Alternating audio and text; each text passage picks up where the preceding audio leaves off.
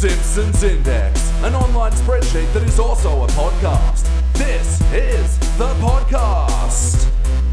Welcome to the Simpsons Index. I am your host, Elliot J. O'Neill, and joining me is Jordan. Hi. And BT. My God, he's completely correct. And welcome to episode 58, and an episode we're dubbing Teenage Wasteland. Teenage Wasteland. Bow, bow. Who are you? I love that song. Oh my God. So the concept for this episode is we are going to be only doing episodes from the teens era today. Painfully average episodes. Painfully average episodes. There are 7 episodes that I have lined up that I have deemed commit the 7 deadly sins of bad Simpsons episodes. Nice. Ooh. What are they, Elliot J. O'Neill? Well, that'll be revealed by surprise. We've got a dice rolling our DMBT. Yep. DMBT, you're just all letters, aren't you? Yeah. He will be in charge of the dice rolls, and I'll be in charge of picking the episodes. Anyway, so we have episodes from seasons 13 to 19. We don't know what episode we're going to start with, but BT, roll us our first episode. All right. 3. 3, so 1, 2. Oh!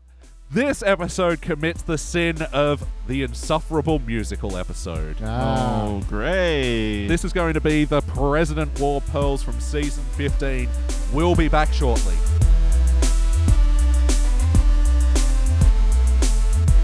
All right, and we are back, and we just watched our first episode of Teenage Wasteland, the episode that commits the Simpsons sin of an insufferable musical. What is that in comparison to the 7 deadly sins? I think we've collectively decided upon that being greed, so they can sell soundtracks and make some sweet simoleons. That sounds about right. It's always about money, isn't it? Always about money. And this episode was the President War Pearls. It was season 15, episode 3, written by Dana Gould. First released in November 3. In this episode, Martin Prince has to step down from leader of the student council, president, body, whatever. And Lisa steps in his place, and they do a bunch of musical numbers reminiscent of the musical Evita, released back in something mid-90s, starring Madonna. When Madonna was relevant.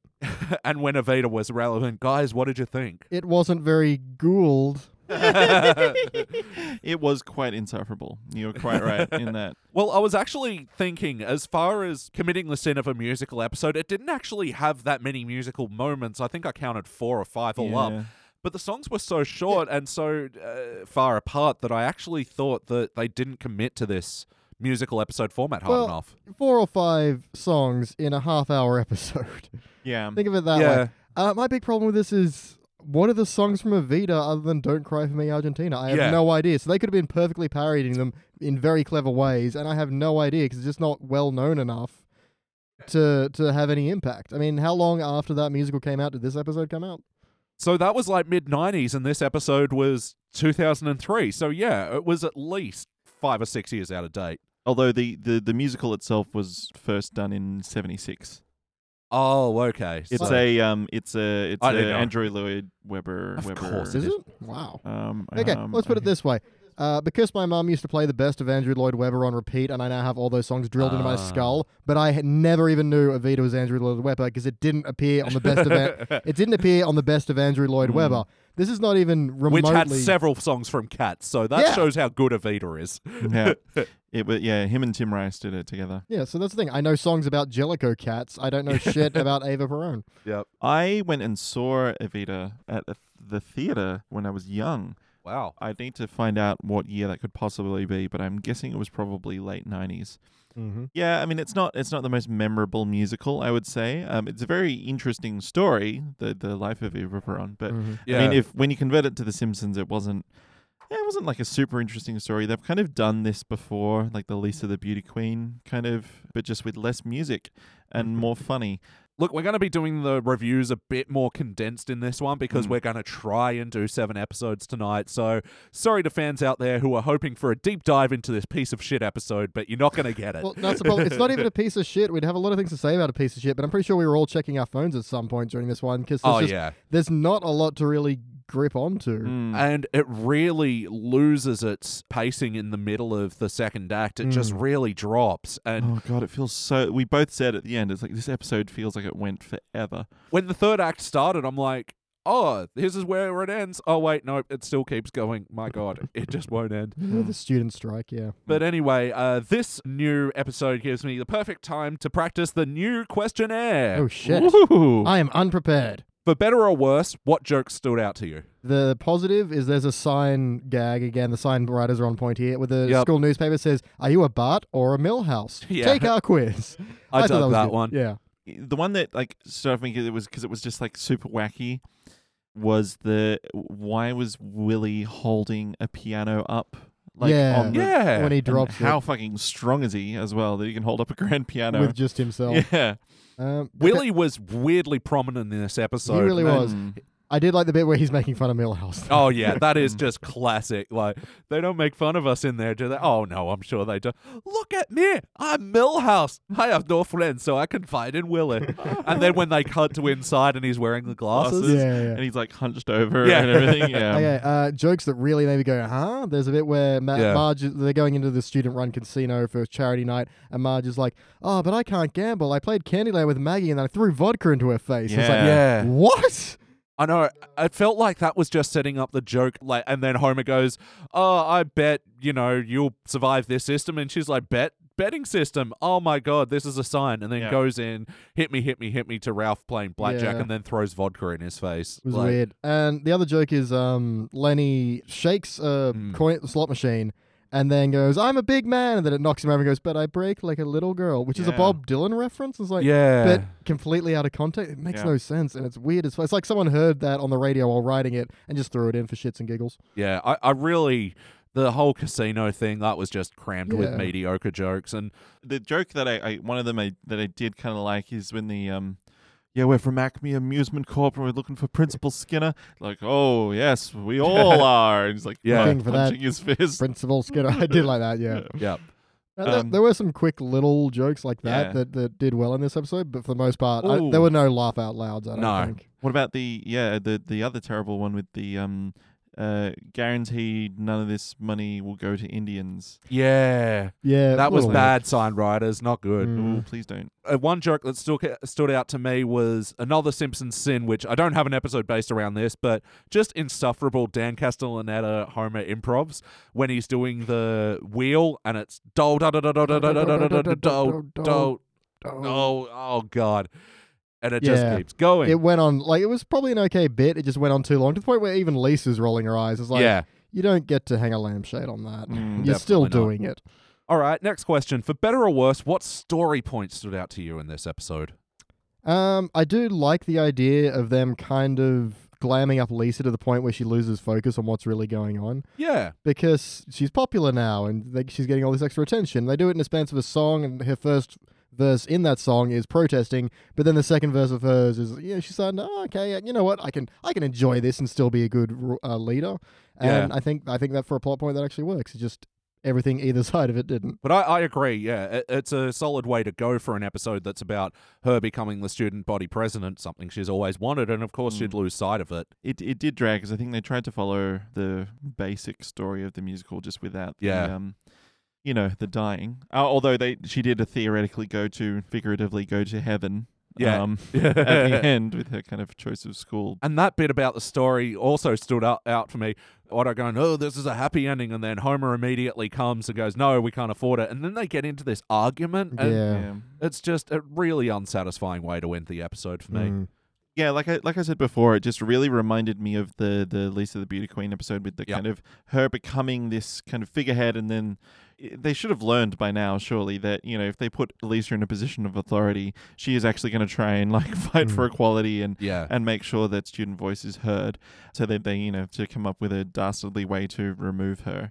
It felt like it had been done much better previously.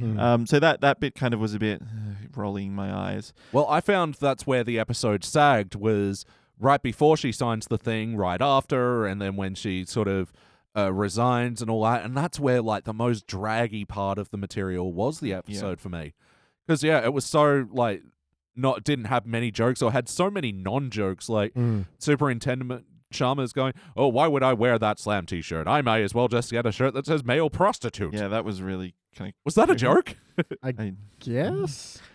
supporting so long athletics, arts, and music Yeah. somehow means the same as being a male prostitute, or as we call them, prostitutes. Yeah. So what did you think of that story turn as well, taking away all those programs? It didn't really make sense, especially because like I know Skinner he's very budget conscious and thrifty, and we all know that. Yep. But I don't know, has it really been established that he's against extracurricular activities? I wanted a scene there where Chalmers is like, you have to cut budget or we're going to close the school. And then he's motivated to make these cuts. But instead he's got this dastardly plan to take away the education. It's like... And he sings the song about, I've got an evil plan. That's not how the song went, but, you know. But, yeah, like removing arts and everything. But, yeah, it didn't really make much sense to me. Like... No. I think, again, it was set up for the joke, like, you know, would you want to pay $1.23 extra? You know, it's like... But yeah, and it didn't set up any good jokes, like, oh my God, they're taking the art room. And Willie, again, another Willie joke in this episode, is taking it, I'm going to cook my lean cuisine in your kiln. What? Yeah, that would ruin your lean cuisine, just quietly. Yeah. So, play count. Have you seen this episode before today? Yes, I have. Yes. How many times? Once, I'm pretty sure. Yeah, I want to say once or twice before. Yep. Yeah, I can distinctly remember seeing it once, going, fuck this, seeing it come on again, and like, you know what, it's been a while, let me give it a chance. Why did I give it a chance? And here we are today. Yeah, yeah, there was one joke that I remember from it. Is a bit with the key, with the kind of master key to the school. Yeah. I did like that back and forth. Lisa kind of going, you know, what do you mean standard key release boilerplate? Oh, it's very, you know, proper. But then like I'm just going to lock this here, and she comes straight in with the key. This key unlocks everything. Yeah, it was a really long road to get there, but I did like the destination. Yeah. I must admit, I did have a little... you had me annoyed, but now you're making me smile, so fuck you, but also, hey. Yeah, one of those ones where actually pulling it out longer worked better. Yeah, yeah. But yeah, this is an episode that I have just totally avoided over the years. And, you know, season 15 has its moments. It's not entirely awful. This is just not one of them. Ultimately, did this feel like an episode of The Simpsons? No. Skinner's off model. Martin's voice is a bit off as well, I felt. Yeah. He was very high pitched. Also, Lisa, when she was singing, she kind of got more adult, like her voice, because obviously I don't think... It's probably hard to sing in character. Yeah, I feel like when she was hitting the powerful notes, she lost the Lisa voice. Yeah. Like, Yardley Smith is a fantastic voice actor. It's just unfortunate, like, the musical moments, it feels like they're rarely ever suited for Lisa. Especially the Gaga episode when it was like, that song's just way out of her range. Yeah. And then, this one where, it's probably a key or two too high for her to hit a big note in a believable childish voice or something. The style of the episode, they've done parodies before. Yeah, well, look, the closest, episode I've got to tie to this one is the Sherry Bobbins one, and it's not particularly an episode like, I don't know, just ranking it off the top of my head is like a bronze or silver for me. But even then, that to me still feels like a Simpsons episode, even though they're doing like a musical Mary Poppins thing. Yeah, it feels more they've Simpsonsized a musical rather than tried to take it and just shove a piece of it into itself. Think more, I suppose, the one with where they My Fair Laddie, I think. Yeah. Where they My Fair Lady Groundskeeper Willie. Talk about the wackiness of this episode. Having alcoholic beverages and a fully run casino at an elementary school. But yeah, as far as wacky moments, I mean, there was the weird joke with the gypsies as well. I'll get the gypsies out of this. Why was that a joke? Like... It made no fucking sense. Or is that an American problem that we aren't aware of? Are gypsies invading public schools? I think they just appear places and be gypsies. Although which season is the Lugash episode with? Couple of seasons ago. Because I'm thinking it's like the exact same line. They're just double dipping. Where it's like, is my frisbee now? Like it's same as is Pascal. Yeah. It was the same voice and everything. No, very disappointing. But there weren't a lot of wacky moments. Like, there was wacky choices, like Homer with the stamps. Oh, here's Elvis kissing a bat. I'm a bat. I don't want you to kiss me.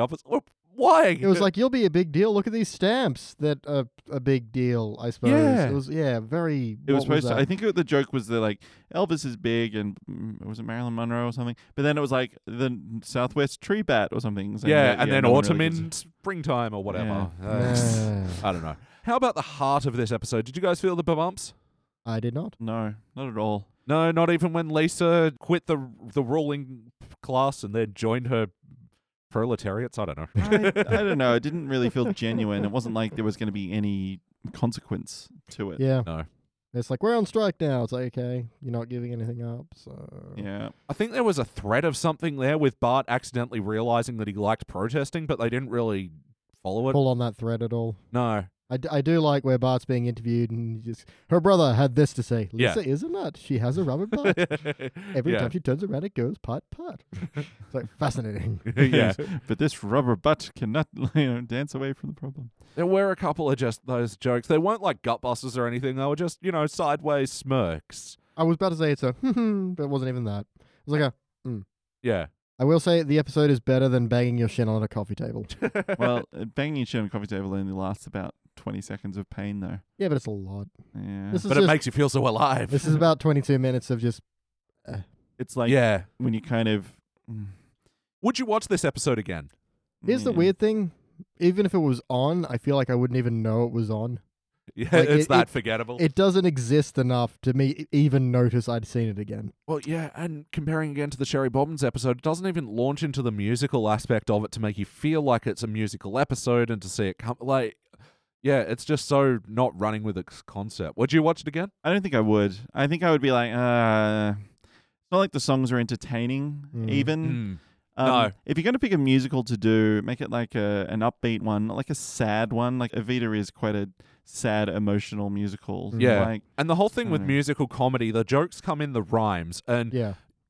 I hate to say this, but as a lifelong fan of musical comedy, I can see the jokes coming sometimes. yeah. Mm. And especially in that first song when it's a slow ballad, like you can feel the rhymes coming so far away and you just sort of have to sit there and just go through it. Like Yeah. it doesn't feel surprising or gut-bustingly funny or anything. Not at all. So what would you change about this episode to make it better? I would go right back to the beginning where it's Lisa and Nelson running against each other for student body president and just make the episode about that. Yeah. That sounds like there's a lot Yeah. more fun to mine. Maybe do like a Watergate parody or some shit. I don't You know. know what? If this episode was Yeah. made these days, it'd be like a Hillary and Trump parody, Oh wouldn't my it? God. That would hurt too much. We're not ready for that. No. But imagine that, like... Each of them go on like the school's version of like Saturday Night Live, trying to lighten up their image. Yeah. And then Trump goes, I am Donald Trump. Vote for me. Yeah, no, that's what he did. That was his campaign song. Yeah. I hated that moment from Nelson, by the way. I just wanted to work that in there. Yeah. Guest stars of this episode, Michael Moore made a brief appearance, yeah, and I me too. thought that was actually a good appearance. I didn't mind. Yeah, that joke was okay. Where did you get this information? From your mother. Yeah. And yeah, didn't overstay its welcome. Wasn't a guest star that was being obnoxiously themselves or anything like Mm. that. Musical moments. This episode had plenty. Yeah. So the first song, the ballad at the start with the making people vote for her, what do you guys think? It was weird because if you didn't know prior to watching that this was a musical episode, Yeah. Yeah. the first that song was is left quite field. late. It Yeah. kind of comes like 5-6 minutes in, and you're like, "Oh, is this what we're doing now?" It wasn't like from the very start. It's right at the end of the first act, yeah. So yeah, it came out of nowhere, and then you're like, Watching this episode the first time, you would think up until that point that it was going to be an election episode, not a musical episode. Yeah. Yeah, very disappointing. And then the second song is the makeover song. I think this was the best one of the episode. Yeah. I do still like when it's like dress, pearls, shoes, Millhouse. Yeah. And then she's like, okay, I liked all those other things, but no. And I thought the lyrics, I think it's maybe because it was a faster paced song as well that I feel Yeah. like the jokes in the lyrics landed a bit better. Well, that and it carried plot as well. This is the one where we mentioned before, where Lisa's opinion turns and she starts getting Yeah. swayed by the nice things, whereas the other songs are just explaining what's happening. Well, yeah, because then that brings us to the third song, which is, I don't think this is the technical term, it's just what I like to say, the plate spinning song. You know, when you're watching a musical and there's the song where you get like 5 or 6 different vocal performances because it's just everyone in the musical reminding you of what's happening, where we're at in the plot. It's like watching one person, spinning about 6 plates in front of them. So yeah, the Evil Plan song, Skinner and Bart, and what do you think of this one? Really just forgettable, because it feels like even if this is a clever parody of the original song, I have no Yeah. idea. If they've done something good here, I don't know. Yeah. they didn't really make any jokes in it or anything No. either. So it wasn't like, I remember that there was that one bit though. It felt like, almost time filling plate spinning. So Yeah. And then there was the 2-line song, which was just literally 2 lines. The Tango Takes Two, Bart and Lisa at the end of Act 2. Oh, yeah. And then the last song was like a reprise of Don't Cry For Me. And that was like right at the end of the third act. So yeah, we've got both our first and third acts largely devoid of these musical moments, which are essentially defining this episode, which makes it weaker because they're not helping define it. A song should be the crescendo. Yeah. You know? The high point, the final big emotional push of the episode, and it's just a protest where everyone's sitting around, and that's like the final, and then they're like, oh, we got to get rid of her, we'll send her to a nicer school. She's not going to a nicer school after all. Yep. The end. Just in the last 5 minutes, let's go through some quick fire notes. BT, you start. I like that Willie calls them nose wiping hair combers. That is a good insult. But then he follows it off with that story like, we were all in a cave and then no one made it out alive, not even me. And my Scottish accent is terrible. Not even Willie. That was so dumb, and it undercuts the greatness of calling someone a nose wiping hair comber. I think it's creepy that like a bunch of adult teachers were like doing a makeover, which included clothes and everything, to an 8-year-old girl. That never happened to you? Answer that. Yeah, because it shows her like in a towel at some stage, and it's like, is she like just standing on that little footstool and she's getting naked and they're like just dressing her and stuff? I'm glad they moved through it quickly because I didn't have time to even think about that. It was just made me feel... In an episode where I had a lot of time to think as well. Other notes about this episode, Homer's whole, just say that he's a little la-di-da, and he goes ding-a-ling-a-ling, and... Oh, that's a lovely quiche. I use a salad fork. And I was just, so horrible. That was one, I start off not liking it, but then he just kind of keeps going for so long, and you see him prancing across the lawn. He becomes the butt of the joke rather than, suggesting that he be gay being the joke. It's just that Homer thinks it's such a hilarious idea that Homer becomes the butt. But then he comes back in with a tutu, and it's a little too much then. I didn't mind where Marge goes, where'd you get that? And he just goes, clothesline. At least it was a short explanation. I don't know if it made the bit work, though. But where do you get the basket with the flowers that he's scattering everywhere? Clothesline. Okay. You don't dry your flowers like that? I should, actually. No wonder your flowers are always so moist. I like Dredrick Tatum, part of the funds for tonight are going for people who I've injured, so, have fun and also don't piss me off. Yeah, please. He's like begging, please don't piss me off. I like that he used the word recidivism as well. Recidivism. Victims of my recidivism. Oh, that's hard another to say good with one. a Tatum lisp, Yeah. Why did they specifically call out PlayStation 1 and there was another like... I think it was a call-out? joke, yeah. It was a non-joke, yeah. Well, because 2003, PS2 would have just come out then, so it's a whole, let's buy the old console. For you kids today, that'd be like me going, let's go out and get a Wii U. Get it? The weird one was her email address was something83 _/ Yeah. The lost. Smart Girl 83. I don't think you can have a / in an email address. Jordan's anal corner. I was going to bring that up. That's in my notes. All right. Yeah, because I got to get another few anal corners, actually. Go for it, man. Jordan's anal corner. Jordan's anal corner. So Bart's locker is just like when Lisa comes up to like talk, when He's she's totally empty. He's totally empty. Yep. And I'm sure that he has some like pranks Well, hidden in there why is somewhere. he even in there? Because he's not carrying anything. Yeah. So why is he even opening his locker if there's nothing in there? dunno. Opens up, still empty. The other Bart moment that stuck out to me, the brick thing. Oh, yeah. Throwing the just brick at the sad. window and it rebounding. That was just sad. Anyway, more anal corner? Yes. More in the corner. Wait, has this always been the case and I've just never noticed it before? But the bus, the school bus, it says Springfield Elementary School. It might be. I've never paid that much attention to it.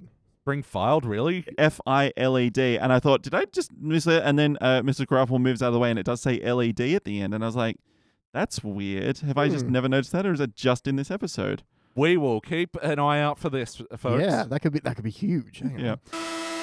Hey listeners, Jordan was right. There is one scene in this episode where there is the misspelling on the side of the bus saying Springfield instead of Springfield. But as amazing as it would be to have this reoccurring bit, a misspelling on the side of a school bus, unfortunately that's not the case. No, later on in this episode it's spelt correctly, and I've checked a bunch of different episode stills, and it's always spelt Springfield. But anyway, good keen eye, Jordan. I'll be posting a picture of it tomorrow to our Twitter and Facebook pages. Let's get back to the show. Was that it? For my anal corner, yes. All right. Well, just a couple of more quick. Gotta be quick. Bart's whole back and forth with Marge. Oh, they weren't kudos. That was sarcasm. Oh, really? Was it? Yes. Oh, Homer, and I'm now. I don't know what's going. Yeah. Painful. A couple of good sign gags as well. When Ken Brockman's reporting on the strike, there's a sign behind that says Alphabet Coop. Or Alphabet Coup. Oh, okay. One of the kids is holding a sign that says, flunk me, flunk you. And then Nelson's logo I liked as well. It was just like a fist. Like when they were doing their speeches and they had a banner in front of each of them. And Lisa's is like a cutout of a head and Nelson's is just a huge fist. Another joke I really didn't like, but you guys seem to giggle at with Milhouse on the ropes. Oh, almost there. Repo Man. Just because it was really shocking because the guy cuts it and was it Raphael pulls the mat out of the way and he just slams on the ground. And it's like, ow. And he's like, hey, I love my job. It's like, surprisingly mean. Raphael is a sarcastic sociopath. Why, clearly. He really is. And the last joke that I liked was Ralph going, look what they did to my triangle. And it was a square. I thought they were just going to bend it all out straight. Yeah. Yeah. They did that on Futurama. Yeah, that's right. With when Bender's go around and he's ruining everything by bending it in his sleep, and then Zoidberg goes, my pet Slinky, my lovable pet Slinky, and it's all straightened out. Yeah, hey, if it's a triangle, you could do the same joke. That's fine. Yeah. All right, well, it is time to rank this thing! On the Simpsons Index, we rank using our 6-point scale, which starts down the bottom at failure. Maybe the episode's just meh, you give it a participant, but for the good rankings, you got bronze, silver, gold, and for the best of the very best episodes, which we're probably not going to watch today, definitely not going to watch today, you give a cubic zirconia. Now, let me go first. I'm going to show you how it's done. This was almost a failure for me, but I feel like the couple of good jokes bring it up to participant, but no, this episode, it isn't offensively bad, but it is insufferable. So that's my ranking, BT. I'm going to participant as well. I don't feel enough about it to hate it to want to. So it is arguable that it is worth a failure from simply being so dull, but I don't have the emotion to throw a failure at it. So it's a participant. It's a very beige participant. Write the word participant in like the most boring color. In like cream on white, and that's how I feel about it. Apathetic. Just draw it while you like gently pour at it. Yeah. You're not even like looking at the page; you're just writing it. Yeah, like participant. Not even. Just put it on your to-do pile. Exactly. Jordan? It's not as awful as some other things. So yeah, I think participant is a good rank for it, but it's like a low participant. It's any worse, any like other little tiny slip up, it would be sentenced to hell. Yeah, that's it. It managed to walk the tightrope just in a really boring way. Yeah. That was not a great metaphor. I am walking a tightrope. There is no risk because I am 1 centimeter above the ground. No, the tightrope is just drawn on the ground. And then just walking. Tightrope practice, yeah. All right, well, that'll equal a unanimous participant all around. It will join such episodes as Brick Like Me, Yellow Subterfuge, Donny Fatso, Thursdays with A.B., Any Given Sundance, My Fair Laddie, My Fair Lady. Yeah, that sounds about right for this one. Mm-hmm. All right, now to decide which episode comes next, we turn to our DM Beach. Roll the dice. All right, so I'm going to be rolling my Good Games D6. Good Games, roll your tabletop needs. Sponsor us. 3 again, so that's going to be... It'll be I'm just going with like third on the list. Yeah. Okay, that will be... Oh, shit. That's a reaction. What are we watching? Oh, no. We are going all the way to season 16 and watching the episode that commits the sin of... It seems pretty racist. Oh, good. Fun. And this episode is Pranksta Rap. We'll be back.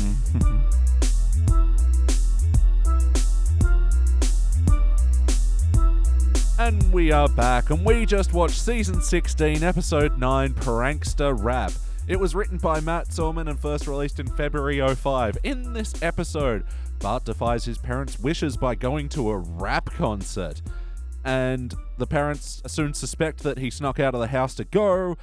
Then Bart conjures up a big plan to make them think that he was kidnapped, and then Police Chief Wiggum accidentally arrests Kirk in relation to the kidnapping, and stuff happens. Guys, what did you think? Really should have been called Pranksta's Paradise. Oh, yeah. So. I hated it. Yeah? Really? Wow. I actually like this one more than the last one, because at least really? something happened.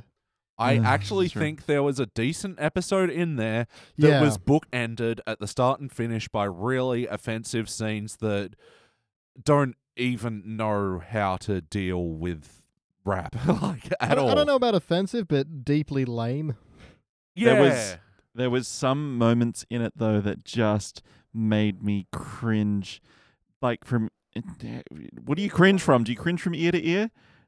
From eye to chin? I think it's more like neck to sphincter. Yeah, it's a whole body tensioning as you're like... Before we dive in, let's remember this is the Seems Racist episode, which in our 7 Deadly Sins is envy. Yes. As obviously everyone who hates another race or any other creed is just jealous of them deep down. Absolutely. And the handling of Bart being into rap, look, because it's not a foreign idea that Bart would be into hip-hop music. No. And he, at one point in his life, did the Bartman. Yes. Indeed. He did do the Bartman, didn't he? But the way that Nancy Cartwright chose to deliver his vocal performance in this episode was largely part of the cringe. Yeah, anytime he says anything rap-ish, it's got this kind of, let's say, Lilt. urban It's a bit accent to more AAVE, AAVE. which is African American Vernacular English. it. Which You is mean That is the widest way to describe it, but do go well, on. no. sir. It's the. I mean, If you're going to say that, you have to put on a tweed jacket. Yeah. well, no, because ebonics is Yeah. bad, is a bad term.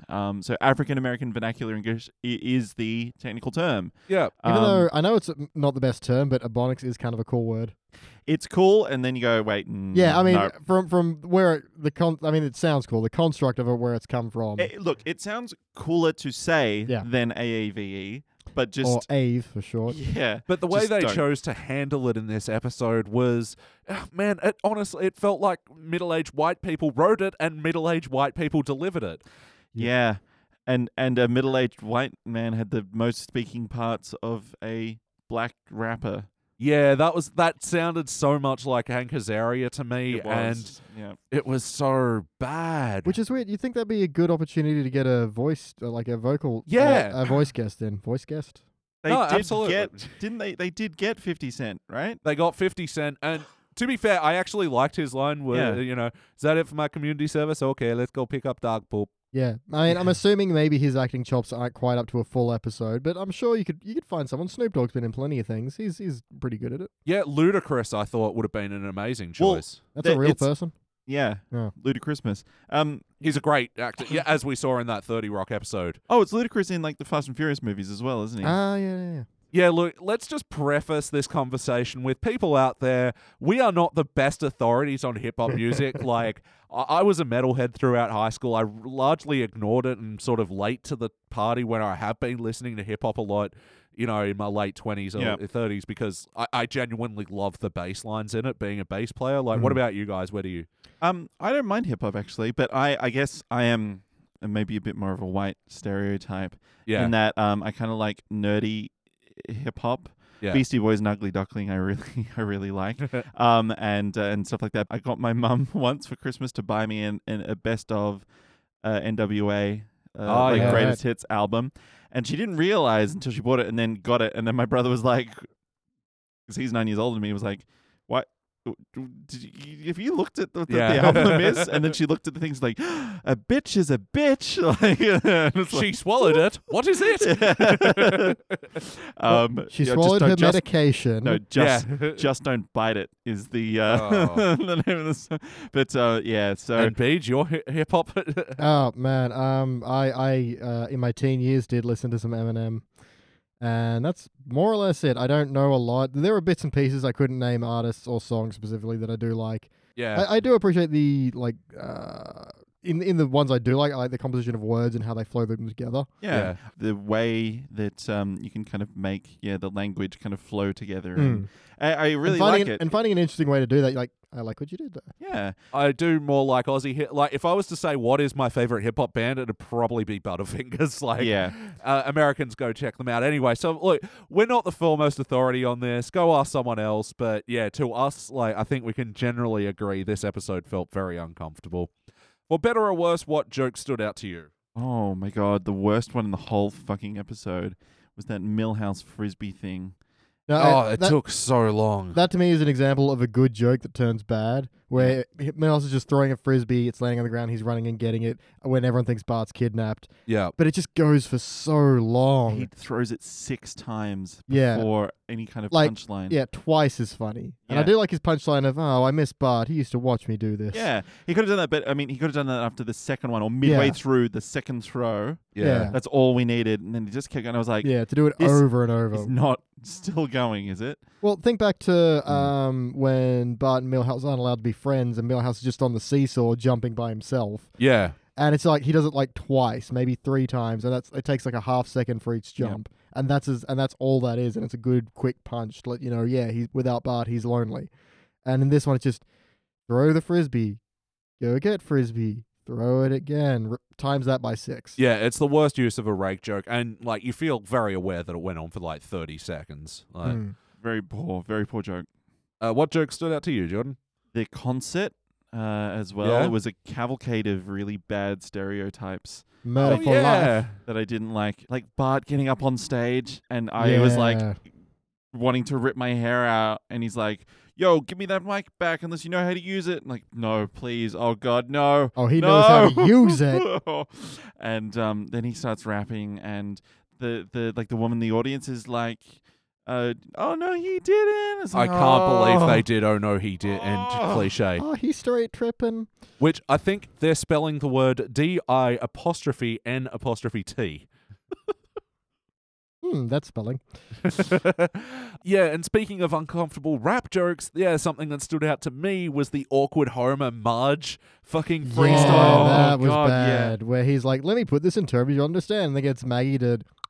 And in like a rhythm, and it's like, but that makes no sense. Also, I don't think they established the rhythm of Maggie's sucking to like really inform you that you knew that was going on. Yeah, it was odd and like no I think sense. there would have been something simple, like if Maggie like had covered her mouth in the way that beatboxers do, that would have like just signaled that. Been a bit more of a clue that that's where we're going with this, and I agree. Yeah, and there still would have been a rap afterwards, and that still would have been so terrible. And this is one of those things where, like, that's what they were trying to do. They were trying to do an awkward parent rap that was so white, but that's exactly what it was, and it was just awkward and fucking...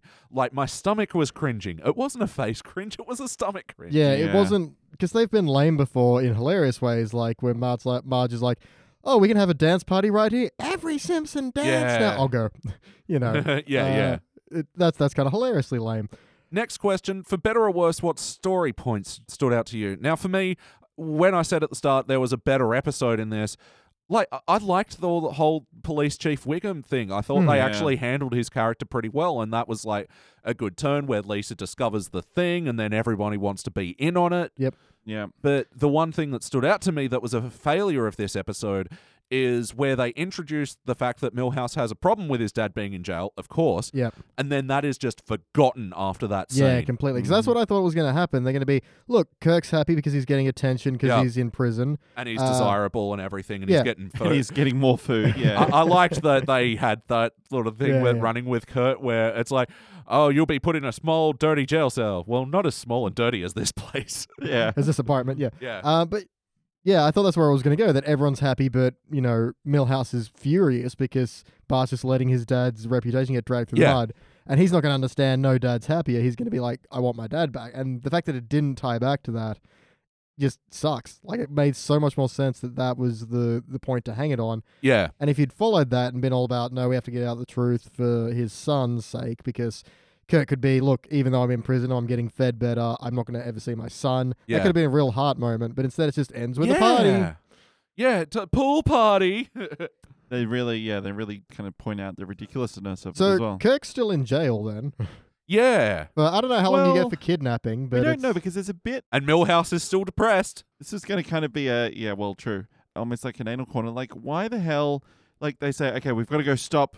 the one person who would have the footage from like releasing it, and Kirk just goes with them, like out of the cell. Yeah. I'm like, who's guarding this prison? Yeah. Who would just let him out? That's really Well, weird. presumably he has to go back to it because that's where he was happy, so he's there for the next 5 to 10. And I fucking hated that. I made a jacket with all our faces on it for this conspiracy that we're doing. I kind of like that. Really? Oh, okay.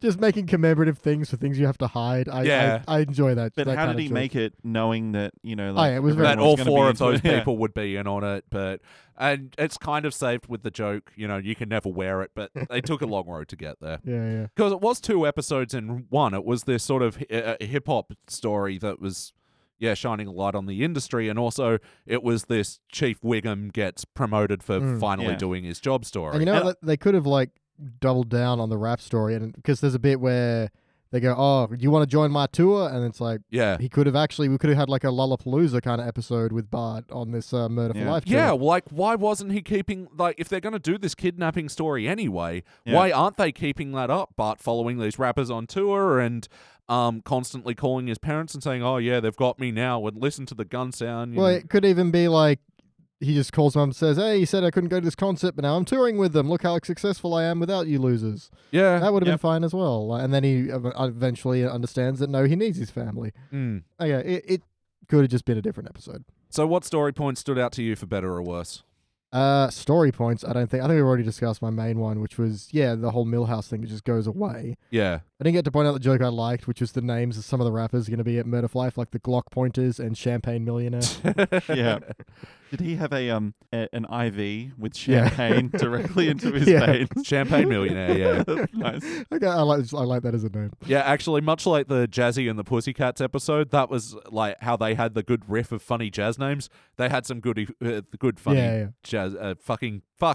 They had some good funny rap names. Yeah. That's what I wanted to say.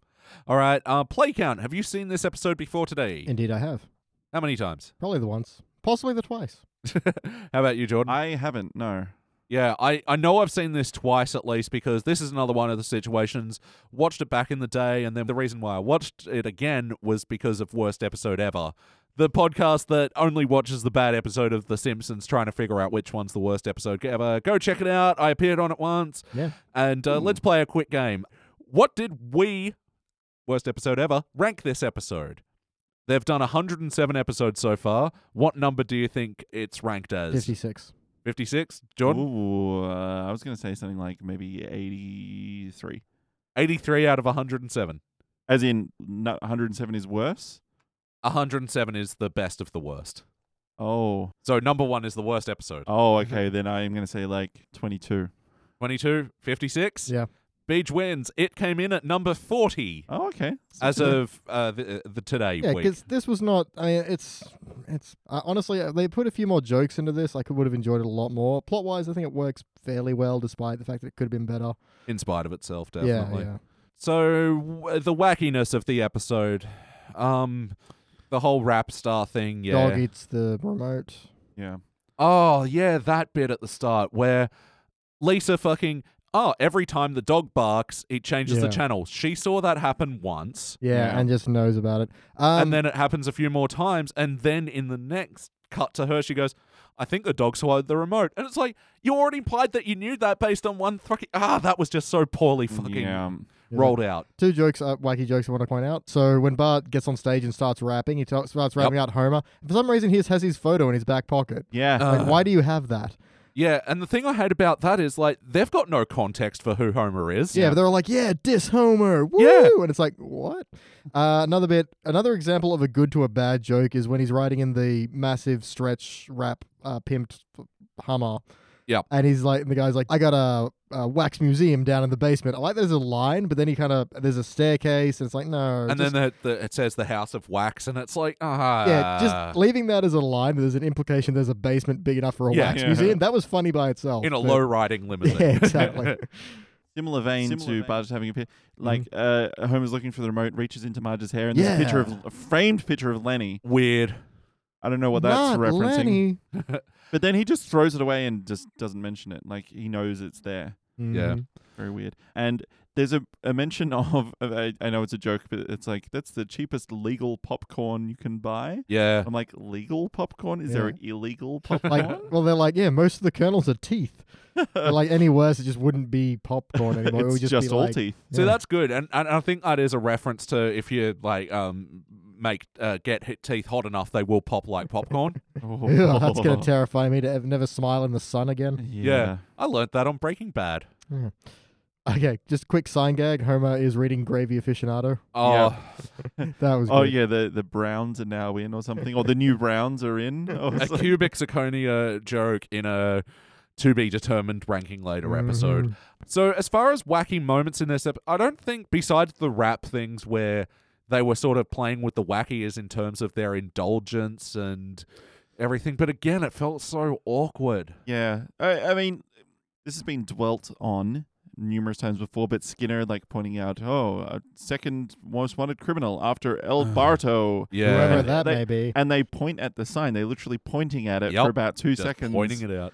And I thought that this has really been done, but surely someone knows by now. And another wacky bit at the end where Seymour, again, he's at the pool party for no reason. He's like, do you think you could use an administrator on your crew? No, he was there because Lisa pulled him into it to bust Bart, and they went to Alcatraz to... All right. But yeah, I do like the bit... To be fair. The bit where they're watching the concert footage and they're like, well, maybe we could pinpoint the time, someone with a big clock, Flavor Flav style. It's like, but what date? And then there's the date on the chain. Thursday the 20th. I kind of like that, yeah.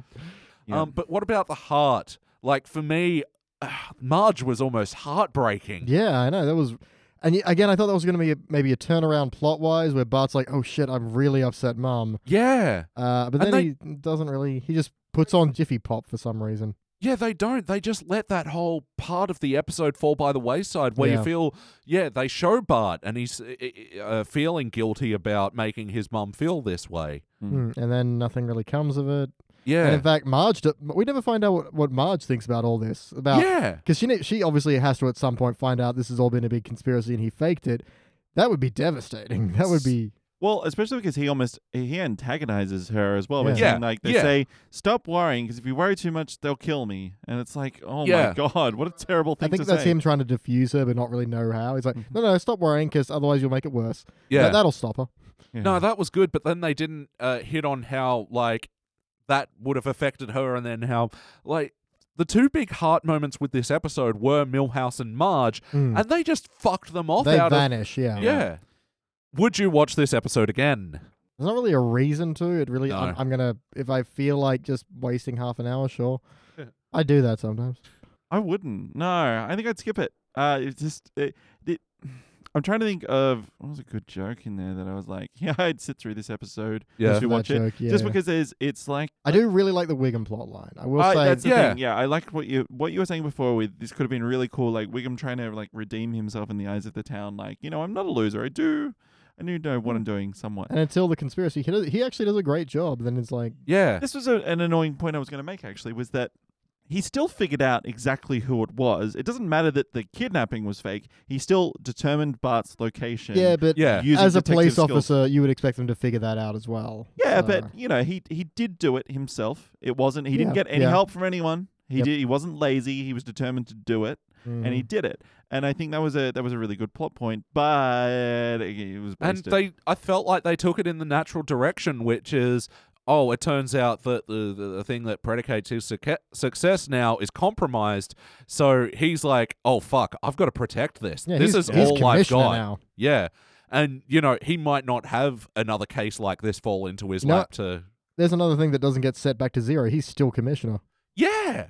Kirk's still in jail. He's still commissioner. Marge and Milhouse are still traumatized. Yeah. Yep. Yeah. A lot of loose ends there, episode. This conversation makes me hate it more. And this episode, as we said before, goes straight into there's something about marrying. So it's not like they even they didn't improve, No. Especially touching on touchy social issues. Can we quickly take a trip to Jordan's in, O'Connor? Because I have one, and I'm curious if it's the same as one you have. So comparing anals.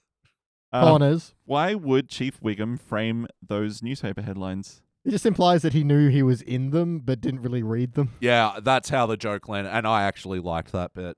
Yeah, fair enough. What was your anal corner? Yes. Bart jumps out of his bedroom window, just jumps straight out. Yeah. He's on the second floor, and yet somehow he manages to lean back in and hug his crusty doll. It's like, are you hovering right now? Because normally he climbs on the tree, but he doesn't do it. He just leaps right out of it. Yeah, like we saw in Bart versus Thanksgiving. There's the branch that comes out, and I mean, he's gone out that window plenty of times, but it's always been, onto the tree. It's never just been jump straight out. Maybe his hoodie is like a kind of a wingsuit. Well, who's yelling wizard now? Yeah, exactly. I didn't say it, though. I was going to say they said, like, put down your Glocks or something like that, but then none of them are Glocks. Like, maybe there's 1 or 2 Glocks, but there's none.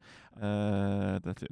But they're the Glock pointers. Oh, and the shoes change color from white to, like, all colors. When they show the 200-inch plasma or whatever, and all the shoes around them are all white, and then they close in, and it's, they're all zoom colorful. in more definition. Yeah. Wizard. Yep. So what would you change about this episode? I know for me personally, I would change all the rap scenes. I'd just get rid of them. Get rid of the rap itself. Because it's actually a good episode about Chief Wiggum that is set up on bad foundation and then ends on bad foundation. It's just the second act of this episode is kind of good. Yeah, I agree. The second act is really where the strength of this one is. Yeah. Just give it an actual ending and pull back in either Marge or Milhouse as your emotional anchor. Yeah. And you'd have so much more there. But instead it's just, it's a party at the end. Yeah. I think I'd get rid of that, like, Andy Griffith show, like, little thing Ties as well. into the next question. The guest stars of this episode, Dana Gould actually played Barney Fife. Oh, okay. Who I don't get the reference, and no one does. This seemed it seemed like a reference that Dana Gould would get.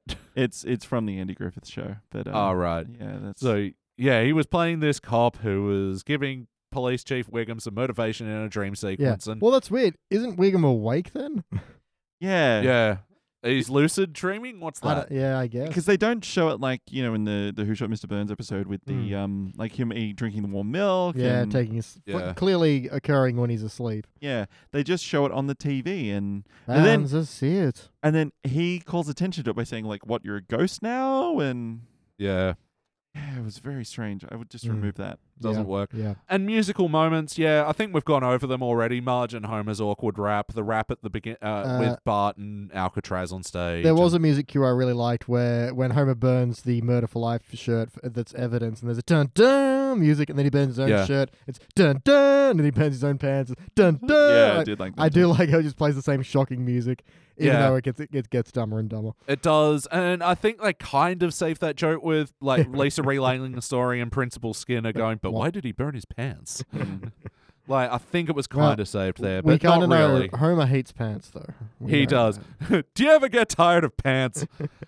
Any other notes about this episode, BT? I do like the headline, Wiggum rescues boy. No, really. Yeah. There's a weird bit where Homer gets stuck in the dog door and Patty and Selma show up, but they're coming through the back door for some reason.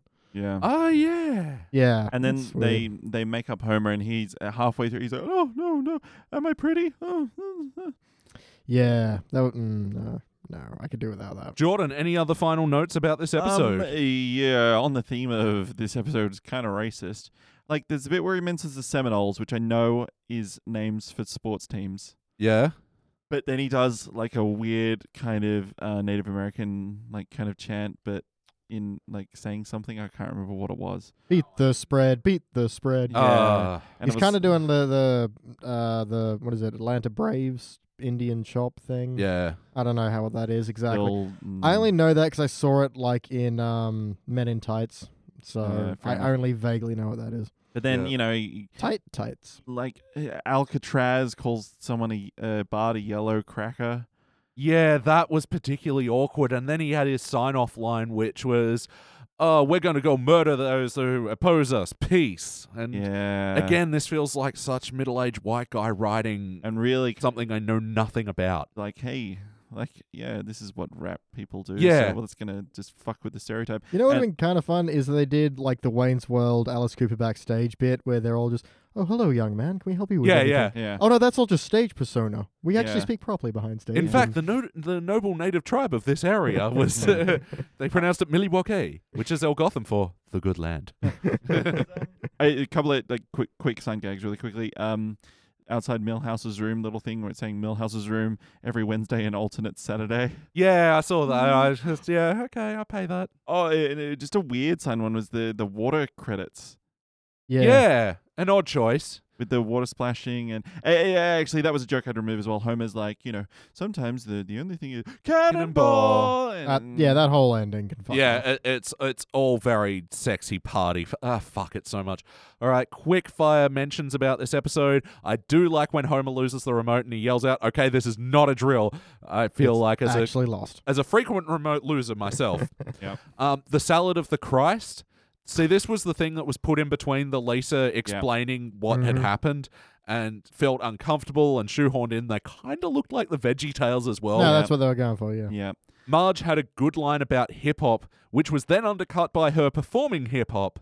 But the good line anyway, which was, this music promotes violence. No, promotes punching, boastfulness, and disrespect to hoes. Which, that was a good line, but then was undercut by the thing that she went into a freestyle afterwards. I do like promotes boastfulness. Yeah. There was a weird bit about Chalmers' sick wife. Yeah, that was the last line of the episode where Skinner's all, "Do you have a need for a educational professional here?" And he's like, "Yeah, we do. We already got one though." And then Chalmers like, "I think they're making fun of me, but my wife is very sick." And it's like, oh, that's really sad. Yeah, that doesn't make you feel good about watching this episode. No. Yeah, it could have just been, "I know they're making fun of me, but the money is good." Yeah.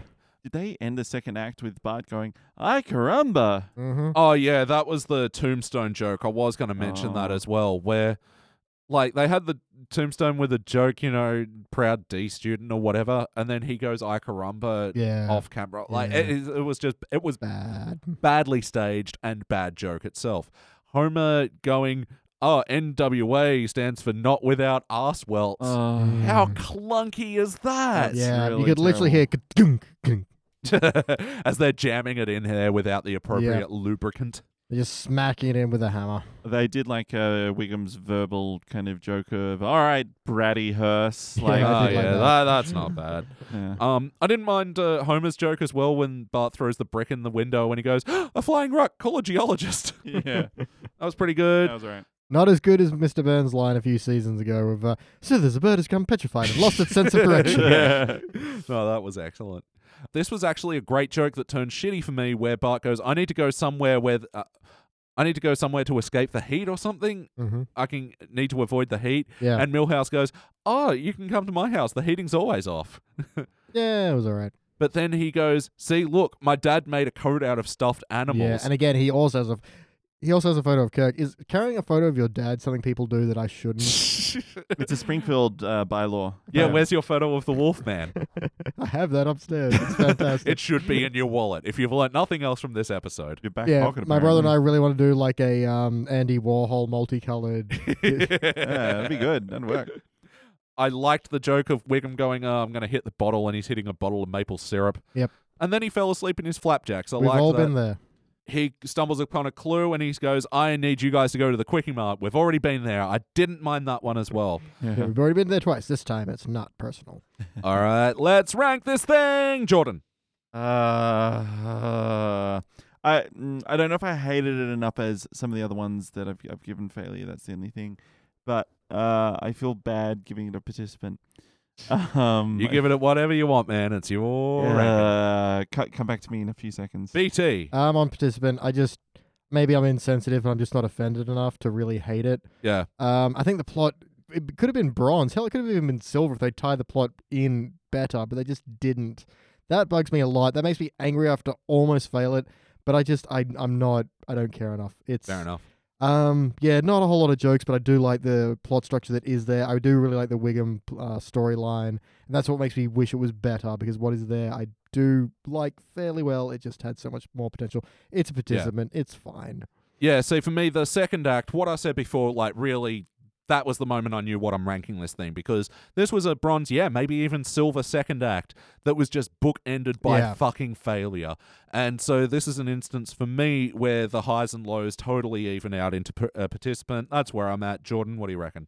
Yeah, I'll go ahead and agree with you. I think participant. It's not all bad. That middle act does kind of save it from, gives it a little bit of redemption. All right. Yeah. So let's go with that. All right, well, no need to see what it'll be paired with because it'll be paired with the last episode. And now we need to decide on the next episode.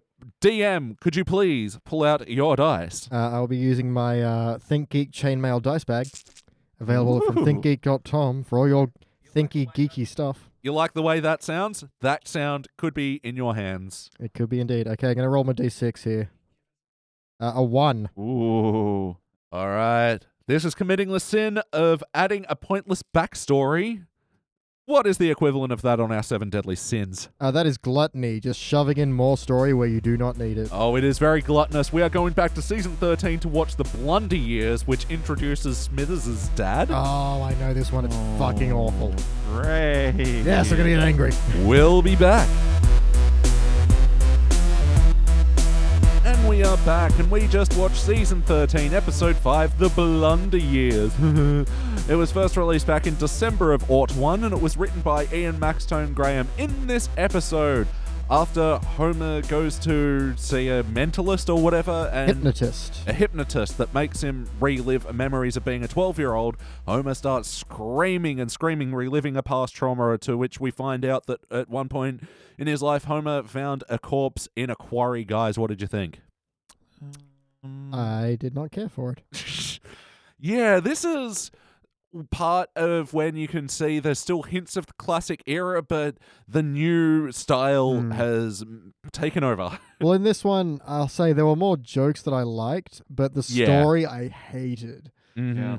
It's almost like you think it's supposed to be Homer's backstory, but then it just, at the very end, it switches and it's like, oh, this is actually about Smithers. Yeah. That's something that bugs me is that, they have a sort of a Stand By Me visual reference of young Homer, Lenny, and Carl walking on the train tracks. But if they'd stayed in like a Stand By Me thing, which is all about going to see a dead body, that might have worked a lot better. But it was just this few little really bad jokes that didn't really work terribly well, and then it just finds a corpse and screams, and I really don't like the plot on this one. Yeah, see, that to me, like, sparks up, what would you change, is like, I would have absolutely run with the Stand By Me thing and not, like, as ceremoniously as they dumped Lenny, Carl, and Moe in this episode. Mm-hmm. Instead of doing that, run with the concept, and it, at this stage, doesn't matter that you're doing, like, a first act hard left turn away from the original plot. If the rest of it was like a Stand By Me parody, I thought that would have played a lot better than what actually did. But if you lose the first act, you'll miss out on Marge getting hot and heavy for the guy on the burly absorbent paper towels. Yeah, they really handled that poorly. I just didn't get what Homer's motivation was. Yeah, like, my wife wants to cheat on me with this guy. Wasn't even that. It was just, ooh, you think if they'd gone with, you think he's all handsome and rugged and things, I'm going to make you look stupid. I don't know. It wasn't even that. It was just, she wrote a letter to this mascot, and now he's going to make her look like an idiot. Yeah. This is the guy who wrote, fan letters to movies. Dear Die Hard, you rock. Yeah. I mean, look, if Homer was smart, he would have gotten in that burly outfit. Because Marge would have been totally into it. Marge digs herself some cosplay. Yeah, exactly. But yeah, the jokes with the burly thing, that didn't play. None of that played for me. The only bit that really played was when they brought back the burly towels at the end. Yeah.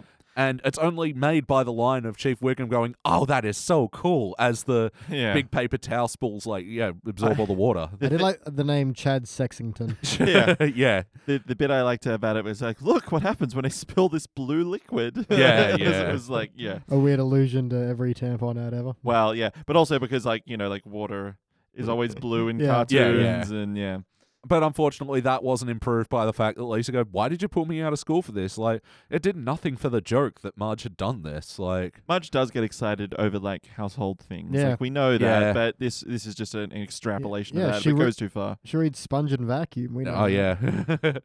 Until she starts getting the allure of death sports. So, first question, for better or worse, what jokes stick out to you from this episode? One I didn't mind was when they're like, who can solve this? The Simpsons. And Moe's kind of awkwardly going, oh, yeah, well, I'll head off then. We can come if you want. Like, no. Like, sounds like it's just a family thing, so. And then Marge cuts in, oh, thanks for understanding. Oh. Okay then. Yeah. Well, and I liked him like kind of up against the glass, and I wrote down I liked the foley of him like his hand and his face like squeaking against the glass as well. Then them just like waving at him from out the window. Yeah, so that's a weird example of a good joke that led to a story beat that I hated them doing. Yeah. Which is dropping Lenny and Carl and Mo. And then having Police Chief Wiggum, what are you doing here? Like, it was a weird trade-off to him that didn't really pay off either. No, there's no. I suppose then you get him saying that's so cool, being the authority to accuse Mr. Burns, but it doesn't fly terribly well because he's just satisfied that Burns just disposed of the body that way. It was like, no, the law should be really more worried about that. Yeah. Okay, the joke I did like is when Homer's drinking the memory tea and it's like, oh yeah, remembering I'm jumping over Springfield Gorge. Dad, everyone's tired of that memory. No, that was a good moment. Yeah, it was a good non-flashback take. Like, yeah. We're gonna go back to the. No, we're not. Because they do the starting. I'm gonna make it, and then Lisa cuts off the memory part of the way through. The joke that stuck out to me as a good joke, I just thought I'd mention it because I feel like we're about to rip into this episode. I like Carl's thing. Have you heard of this thing called the internet? The internet of the swim trunks. And then later on, I think I just logged on to my internet. It's so bad, it's kind of funny. Yeah. When he first said it, I was like, hold on. When is this supposed? This is like set in the 60s. Are they going to talk about, DARPA net or some what are they going to talk? And then I was like, oh, okay, fair enough. Misdirect. I thought that was pretty good. I'll give you that one. But better or worse, what story point stuck out for you? The entire third act. Yeah. The whole Smithers reveal. And everything was so dumb. pointless. Yeah, I quite like this episode up until there's a bit where when they bump into Police Chief Wiggum. And he goes, who is that? It's like, it's us, the Simpsons. Yeah. It's like, from that point on, everything is downhill. Everything is up until then. Yeah, it has some good laughs. It has a plot that, again, I wish we kind of stuck with the Stand By Me bit, but from this point on, it's all downhill and it just gets worse. Fair enough. Jordan? Yeah. The Mesmerino bit, it was fine to kind of unleash the thing, but there was a second part of his where he's collecting his post outside. Yeah. And I'm like, why did you even include that in the... they're doing a Karnak bit, and it's like, come on, Johnny Carson had already been off the air for 10 years. Yeah. Fucking let it die. Also, he's a hypnotist, not a psychic. So. Yeah, he was just wearing the turban. Yeah. But I'm just going to jump on that. I thought that was a really shitty performance. I think it was Hank Azaria again. Whoever played Mesmerino, that voice was really inconsistent, and that is something I do not say often in The Simpsons. Yeah. It was very just generic New Yorker kind of, and I was like, I've done a couple of them. I think because maybe we've watched a couple in succession. Yeah. It's like whenever we need hey, we need it's like, okay, Hank Azaria, just put on a kind of your voice that you do. And yeah, but it sounded like 3 different of his voices. Yeah, he gave a couple of takes over the phone or something. Yeah. Speaking of voices, was it just me or did Smithers Sr. sound Frinkish? Had some frink to him when because I guess he was a bit more nasal. Yeah. And actually, they did a redux of the frink joke. The ring-a-ding-ding. Hey, dollface, come and swallow that gum. Meet me in the bathroom in 3, 2, 1. See, I liked it, but I kept thinking the whole time, you've done it. And it just took so long to get there when he transforms one way, then the other. I didn't get that. Is it supposed to be that he's so smart that he can understand what's happening to him, but he has no control over it? You're already overthinking it. It's just because, Glavin is just, they think that's funny. Yeah. Well, to me, the funny part of that joke is, oh, no, don't send me back to the way I was, And I thought they handled that okay, but, it was a long road to get there. Yeah. The story point that sticks out for me, and which kind of ruins the second act for me, is Homer's relentless screaming. And I know it's part of the plot and he needs to have this, but god damn, it goes on for so long and it's so annoying. I do kind of like when he's screaming as, he's getting the valet back. And he's screaming when he's, just going through, brushing his teeth. Yeah, so I like the teeth brush, the valet. Thank you. It was. I think it was, to me, the indifference of the rest of the family. Not even. I get it because they wanted to do a joke look, he's still going. Look, we're going to show the scene. Whoa, he's still mental. But none of and Marge is even just pulls the pillow over her head. Yeah, oh god, it's so annoying. Rolls him over the couch and Do you actually care at all? honestly. Yeah, and she only cares about Burley. Oh god, yeah. Yeah. Chad Sexington. So there's a little bit of that other sin of I don't know if it's not over-sexualizing Marge. I don't know. What did you guys think of the Burley thing? I don't know, it's kind of like, she's just so caught up in the fantasy. Yeah. But it is odd that she thinks a mascot is a person enough to write to him. Yeah, that's a Homer move, to Yeah. write to the movies. And buy a bunch of the product as Burley, well yeah. to like stack around the home. And Because when she writes to them, they're not saying, is your Burley mascot actually a model, or is it... She even says, are you a composite, or Yeah. are you a yeah. caricature, or something like that? And it's like, you already know this isn't a thing. I don't know. It was odd. You could have cut that, spent more time in Stand By Me. especially because like we know what she's like about her idols and stuff because we've seen the Ringo episode. You know, she likes them, but she's not like dreamily obsessing over them every minute of the day and buying like a bunch of Ringo merchandise or anything. And unlike in the Ringo episode where that played into the story, the whole Burley thing only played in at the end when they needed to drain a massive amount of water from a quarry. It could have been fucking anything other than the Burley thing, which they spent so much of the first act setting up, have it to be dropped at the wayside once they go to the restaurant. Yeah. Like, it started out as a Marge has a crush on a fictitious character story into a Homer story. Yeah, they just needed a way for Homer to screw up so that Yeah. you know, he Because could make it before up. I realized which episode this was and where we were going, I was like, okay, maybe there's going to be a thing about how like lonely Marge is, and it's going to be, we're going to develop from that. But no, it just turned into a Homer story. So No. So play count. How many times have you seen this episode before tonight? probably twice. I don't think I have. Yeah? No. I've actually seen it a bunch, and I kept doing, and I said to myself, oh my God, how do you keep doing this? Remember where this episode starts. Because once the screaming kicks in, I'm like, oh, it's this fucking episode. Yeah, because I wasn't sure which one we were doing until we got to the hypnotist bit. Yeah. Mesmerino. So, did this feel like an episode of The Simpsons? I'm going to say no, because it retcons so goddamn hard that it feels like it's betraying itself. Yeah, it's retconning Homer and Smithers. And a bit of Lenny and McCarlin, though. Yeah. But yeah, integrity-wise, like, I don't think anyone was aggressively off, but yeah, the show was just delving into the backstory for no good reason. For no good reason. It didn't have to be Smithers' dad. It could have been any employee. The world of The Simpsons is not improved by knowing that, Smithers had a dad that worked at the power plant, that Mr. Burns tossed his body into the corpse hatch. I mean, innocent tube. I did like that joke. But are we now to believe that Mr. Burns raised Smithers? Yeah. This is what I'm getting at. And how creepy is that then, that Smithers has a thing for what is essentially his father figure? Yeah. And raised him to be essentially his indentured servant. I know. It just gets weirder and weirder with each layer. Yeah. So as we talk about the integrity... Sorry, I just realized there's a continuity error, because when Smithers is coming out of the burlesque house, Mr. Burns goes, Smithers, he goes, my parents insisted I try it. Parents, plural. And Mr. Burns didn't know about it. Yeah, good point. There we go. But yeah, there's some awkward... I don't know if you're backsplaining or whatever, explaining past story, whatever, that Mr. Burns had told Smithers that his father actually died by a bunch of savage Amazon women.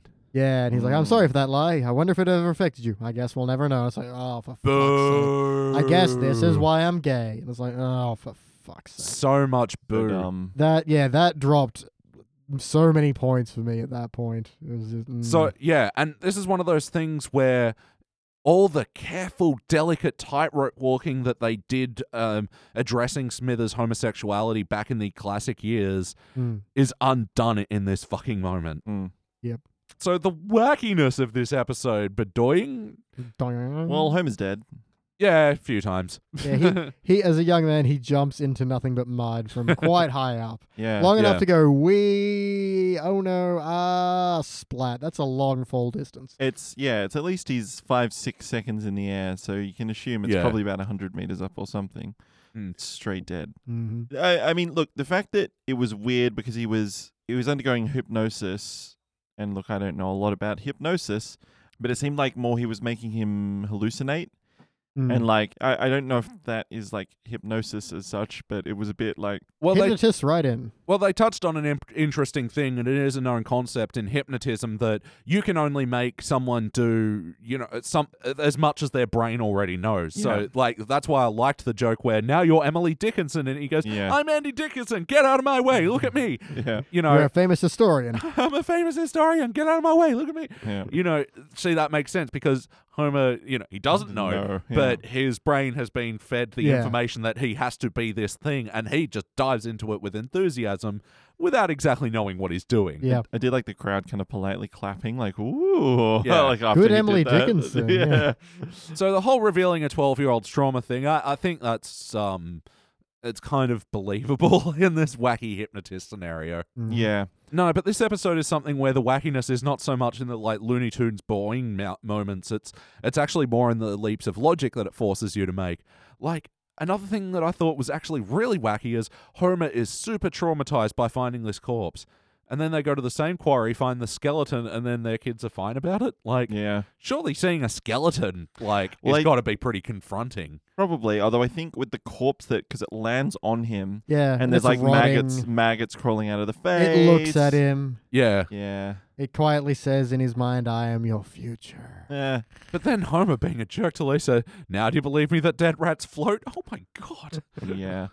Yeah, that was weird. Why take the kids? Yeah, why didn't you bring the adults that would be handled? Finding a corpse when I was 12 traumatized me. Let's bring the kids to find the corpse when they're 8 and 10. But at least they know in advance. It's true. It's true. Not gonna be No a surprise corpse. Yeah. So how about the heart of this episode? Did you feel the bumps? What heart?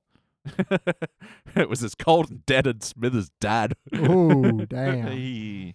There's a tiny moment where Smithers is like, I guess I know it's nice knowing he died a hero. Yeah. But, Well, I was going to say about baby Smithers.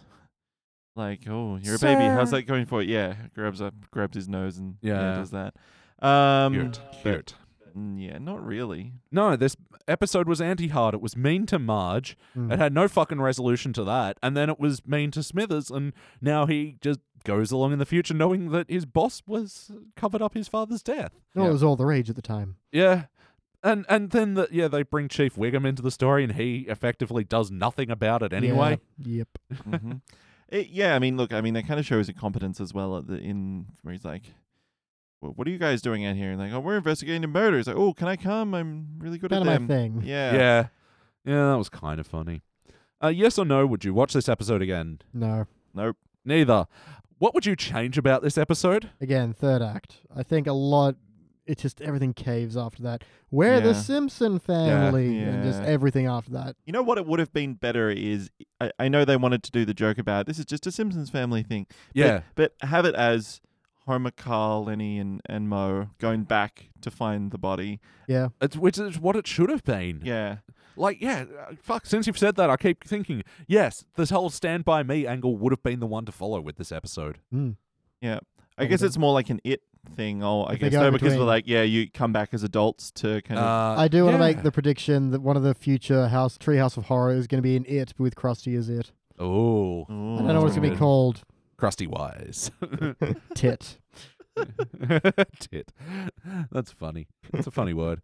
There's just too much about this episode. I cut it out. Just fucking cut all this. Get rid of most of the Burley stuff as well. Yeah, you could have done a lot more interesting stuff because the Burley stuff was only there to get them to a fancy restaurant. Which doesn't even make sense. The Pimento Groove doesn't do that kind of, stuff. No, and it was a way to make up to Marge for them being so relentlessly mean, and she just forgives them in 2 seconds because of it's a cheap act that they've done, and she, unsatisfying. Yeah. You know what? You can cut that down to a tiny bit. It's like, oh, we're going for a fancy dinner. How can we afford this? Oh, Marge cut a bunch of coupons and won a competition for free paper towels for life. Yeah. Our paper towel budget is going to this dinner, so enjoy it, kids. Oh, and imagine that, and they're tipping like the valet in paper towels. I can imagine you can even have a few jokes of Marge flirting with the thanks Burley, that kind of thing. But yeah, you didn't need the rest of it. I think that was a bit silly. No, it was way too dragged out. Guest stars for this episode. Paul Newman did play himself in this. Wow, really? I did like that bit as well, though. I'll tell you what I told Redford. Not gonna happen. Yeah. Oh, yeah, because Homer's looking for his equivalent of the burly man. Yeah. He looks to Paul Newman. As we all have done in our time. Oh, man. What a dreamboat. And Joe Mantegna as Fat Tony. In the context of the Stand By Me thing, that was fine, but the whole wacky tobacco thing, I don't really think much of that. Well, material. it's weird because he's like, well, you've come across our secret crop of wacky tobacco. They hadn't even noticed until they pointed it out. Yeah. Yeah. And now we're going to beat you up. Yeah, it was just... Yeah. Eh. Again, they could have been the hoodlums out of Stand By Me, but no! And in the weird moment where the episode grinds to a halt, where they're having that musical guest, Judith Owen, by the way. Okay, yeah, it lingered on her long enough for me to know that was supposed to be a thing, but never drew attention. But they never said, thank you to our guest star this week, musical guest Judith Owen. Like, Which bit was that? She's playing piano at the Pimento Groove.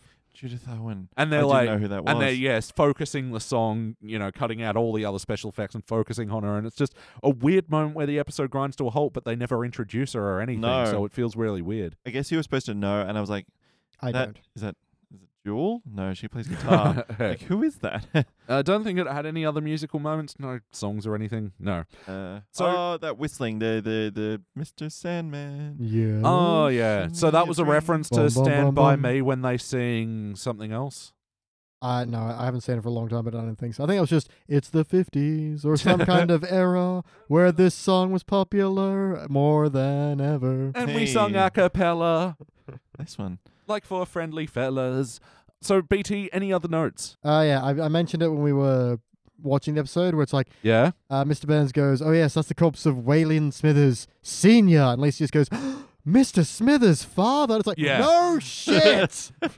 Thank you, Lisa Simpson, the Oh yeah, little girl who answers the question nobody asked. yeah, a little bit of an anal corner as well. Again. Yeah.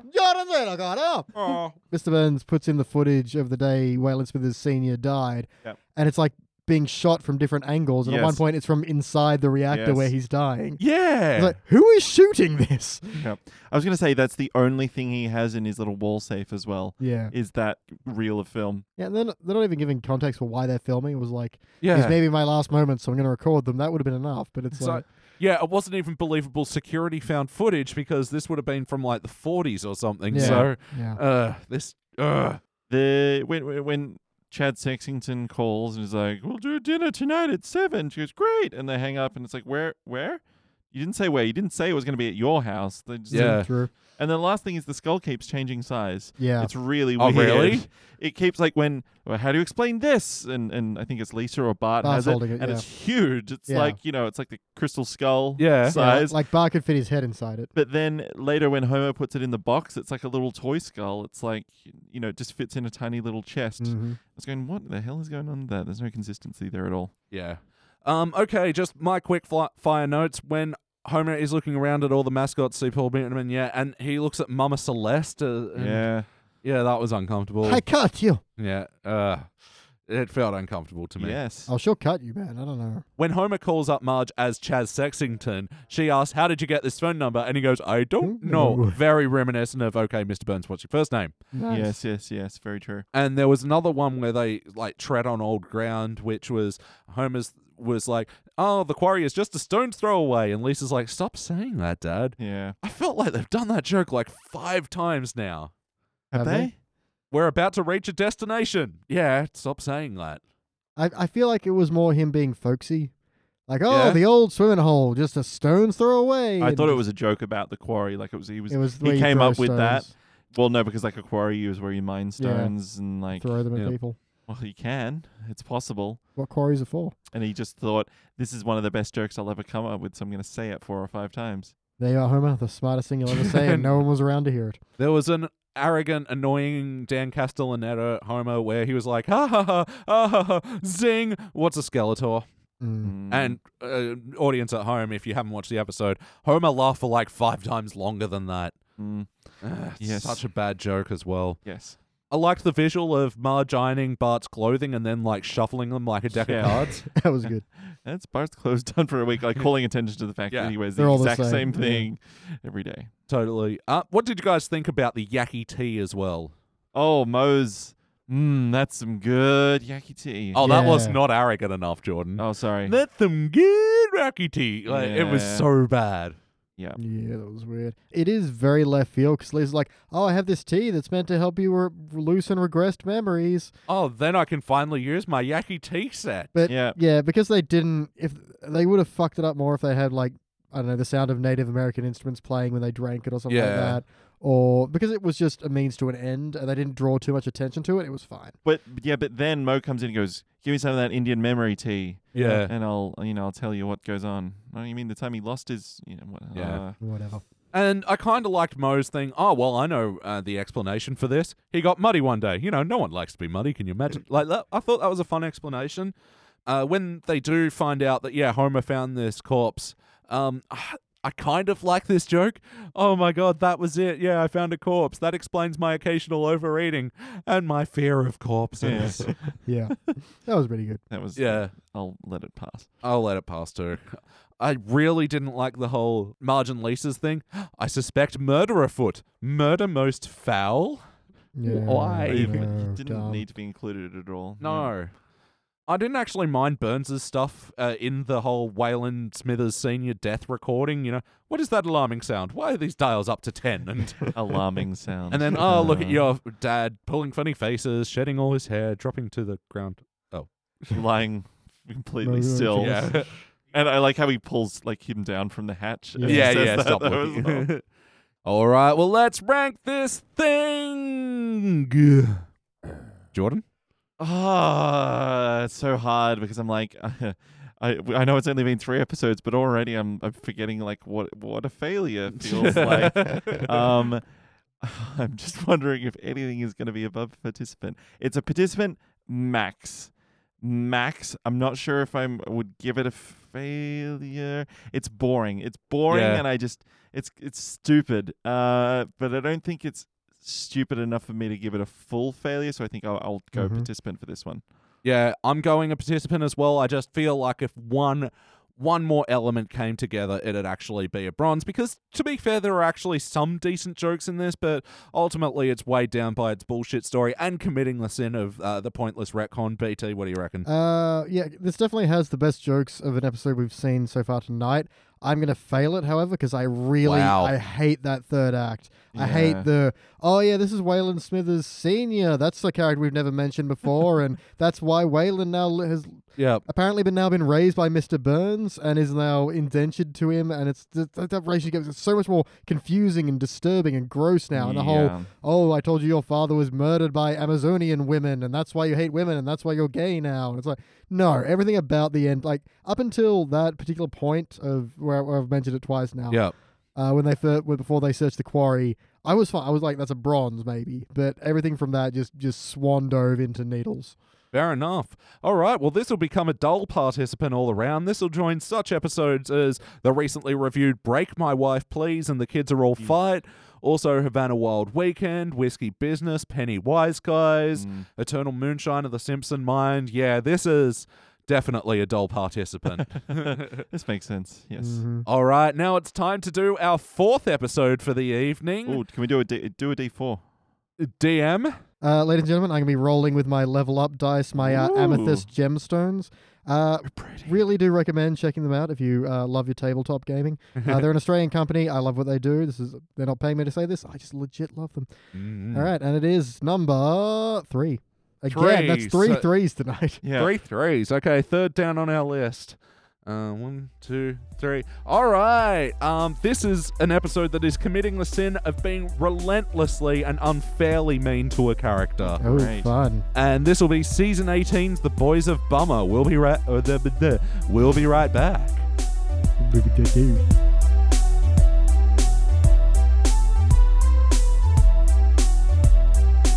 Alright, and we are back, and we just watched Season 18, Episode 18, The Boys of Bummer. It was written by Michael Price and first released in April of 2007. In this episode, Bart misses catching a fly ball in a game of baseballs, and all the town doesn't like him because of that. And also, Homer gets a new job as a mattress salesman, but runs into some trouble when Helen and Reverend Lovejoy become his new clients, who then want his bed because it's good to fuck on.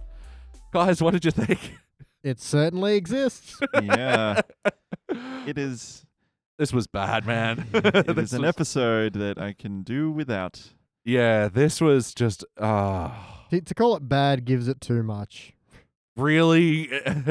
Because, okay, not only was the town really mean to Bart, but, yeah, this whole subplot of... the Lovejoys and the Simpsons mattress. What the fuck? Yeah. I kind of like that. I Really? like that. Yeah, it's stupid, but it's kind of fun. Should we mention as well, this is brought to you by the sin of wrath, which is all about they are so Hating the whole on one town. character. Yeah, they're just so mean. Like they've been mean to people before, but this is beyond anything I've seen before in a Simpsons episode. I don't want to Google it, but I guarantee you something like this has happened. Where it's been like a sure. college football and someone's fucked up and the whole town has Yeah. just tried to kill them. Yeah, absolutely. I mean, so this is a note that I wrote, is that in this episode, like, Curb Your Enthusiasm did a better job of, they had a baseball player, an actual player, who did famously miss catching a ball, Mm-hmm. and then he redeems himself at the end of the episode by catching a baby who's been thrown out of a burning building. Yeah. And, like, they handled that really good, but they did basically the same thing here, where they meet a famous baseball player at a convention who was famous for missing. Yeah. And then when he misses catching Bart's dead. Like, oh god, fuck Yeah. this episode. Even I'm thinking about Ice Town costs Ice Clown his crown town. Like, Yeah. I think the town like hates him, and when they invite him back just to like shit on him, they're Yep. still not as mean as the town are to Bart over like a sports thing. Yeah, absolutely. I might actually be hating this episode more because this is our 4th episode Oh, so God. far. Yes. Walking through the wasteland, man. Come And- on. Oh man, I'm already feeling delirium from some of the toxic fumes. Come on. I'm going to shout more unless you start it. Just come on. You're halfway through the desert, I man. can't do it, man. I can't do it. Damn it. You will. Get your shit together, Elliot. Okay. Get a Okay. get a handy bag, get a shovel, and get your shit together. Okay. I needed that. Thank you. No. Ow. Okay. That was the one that I needed. For better or worse, what stood out of the story for you guys? Oh God, that Lovejoy sex subplot could just go to hell. Like, Jesus, that was just really gross. Actually, I mean, look, I get it. Couples have sex. Every couple has sex. Not every couple. Well, no, that's very true. Actually, I shouldn't. Shout be out so- to our asexual fans. Yeah, exactly. What? I'm sorry, I didn't. And those mean in loveless marriages, what up? You may not love each other, but we love you. Platonically. But yeah, like I don't know what it was about it. Maybe it was the weird creepiness of just the sounds that the Lovejoys was making Yeah. when like Homer turned around and they were just making out on his bed, Mm-hmm. like a couple of teenagers at a drunken house party. But yeah, just And every then when part they about it. Did that weird Benny Hill bit that was done with mariachi music? Was that that was like the Kill Bill like music. it's Flight of the Bumblebee, isn't it? No, it's that Hey, bit in Kill Bill where she's on the motorcycle. It's that. Yeah. Yeah. Like, but it was weird because it was done to this Benny Hill thing with Helen Lovejoy running Yeah. up and down the like It was didn't pay almost off. like a video game, like pixels with the like them just like moving like frames. Yeah, because in the way she picked up Reverend Lovejoy and put him in the car, it made it look like he was like a 2D card. Two-dimensional, yeah. Yeah. So what stood out of the story for you, BT? Nothing. For better or worse? Nothing. Oh wow, that empty. Sorry, it does make me want to have sex on half a mattress behind a billboard. But add that to my Really? With a hobo watching you? my Like, bucket fuck list. I I knew mean- you people to make it. You got fat. Yeah, jiggling his belly. Cardboard Ugh. cut out of a hobo. That'd be fine. I'm not gonna lie. I might be drunk enough right now that everything is fun. Well, yeah, but I mean that was another joke of like I liked the hobo thing. Yeah, I knew you kids would make it. I just didn't need the next line of "Ooh, you got fat." Yeah. Another problem I have with the mattress storyline is that the episode is solved within the scenes that it appears. It's like a 3-beat story that also jumps some wild beats in the scenes that it's in, and it just feels like plot moving forward. And yeah, there's not any moment where that story ever solidifies or actually lays any foundation. It has anything real going on? No. I think the thing as well is that the fact that Homer being a mattress salesman has almost nothing to do with it. I mean, Yeah. it's just the fact that the Lovejoys get that particular mattress, and then Homer has to be responsible for it somehow. For So some it's reason, like, they come back to him to return it, not to the store. Yeah. which was bizarre. Like he's like, "Oh, right, you were checked." Like what? What? It's not your personal mattress collection. What So- the hell is going on? Yeah, they've bent the, logical laws to bring them to his house so that they can fuck on his mattress. Is this a thing that happened within the Simpsons writing staff that, like, they had some friends over and they slept on their mattress and wanted it? Like, Look, maybe it's an American thing. I don't know. I was really fucking worried that at one point when they discover like Homer and Marge back in their bed, they were gonna like touch hands over it, and then they were gonna like, I don't know, split it there and just do it there as well. And I was like, please don't. Yeah. Please don't do it in the same bed. When you say where it could have led, yeah, maybe behind the billboard was a better place for it to go. Yeah. What parts of the Bart story stood out to you guys? I kind of like where someone's graffiti "I hate Bart" across the entire city, and it was actually Bart. I like that he's kind of cracked under the pressure, and it's manifested saying, "I hate me too. I'm one of you again." Although as soon as I saw it on even the Simpson house, I was like, "Oh, Bart's done it." Yeah, I mean, it wasn't a surprise, and I think. But this is another one of those things where they don't let any plot point marinate for any time. It was just Marge was like, "Who could have done all this?" Lisa goes, "The one person who could have done all this, our brother Bart Simpson, that Bart right over there," and points to Bart again, and it's just, oh come on, give us a little time with that.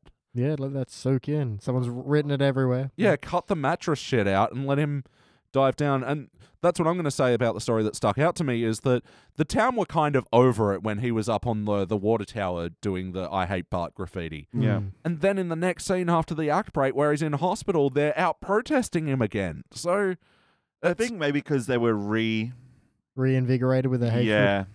But none of that's explained. It's just, we're kind of over it. No, we hate you again. Like, yeah. Maybe because the whole town is daubed with "I hate Bart Simpson." Like, yeah, I do hate Bart Simpson. But what about the scenes leading up to that? Did you guys like any of the town hating on Bart for that?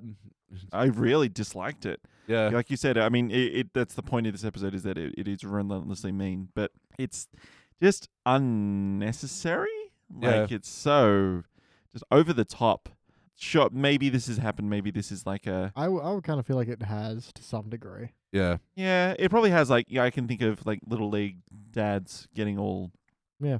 And getting up in, like, the umpire's grill and things like that. Yeah, but and it's the whole sports culture thing that they put all this pressure on kids instead of the, not giving a fuck culture. Yeah. Try it sometime. It's easy.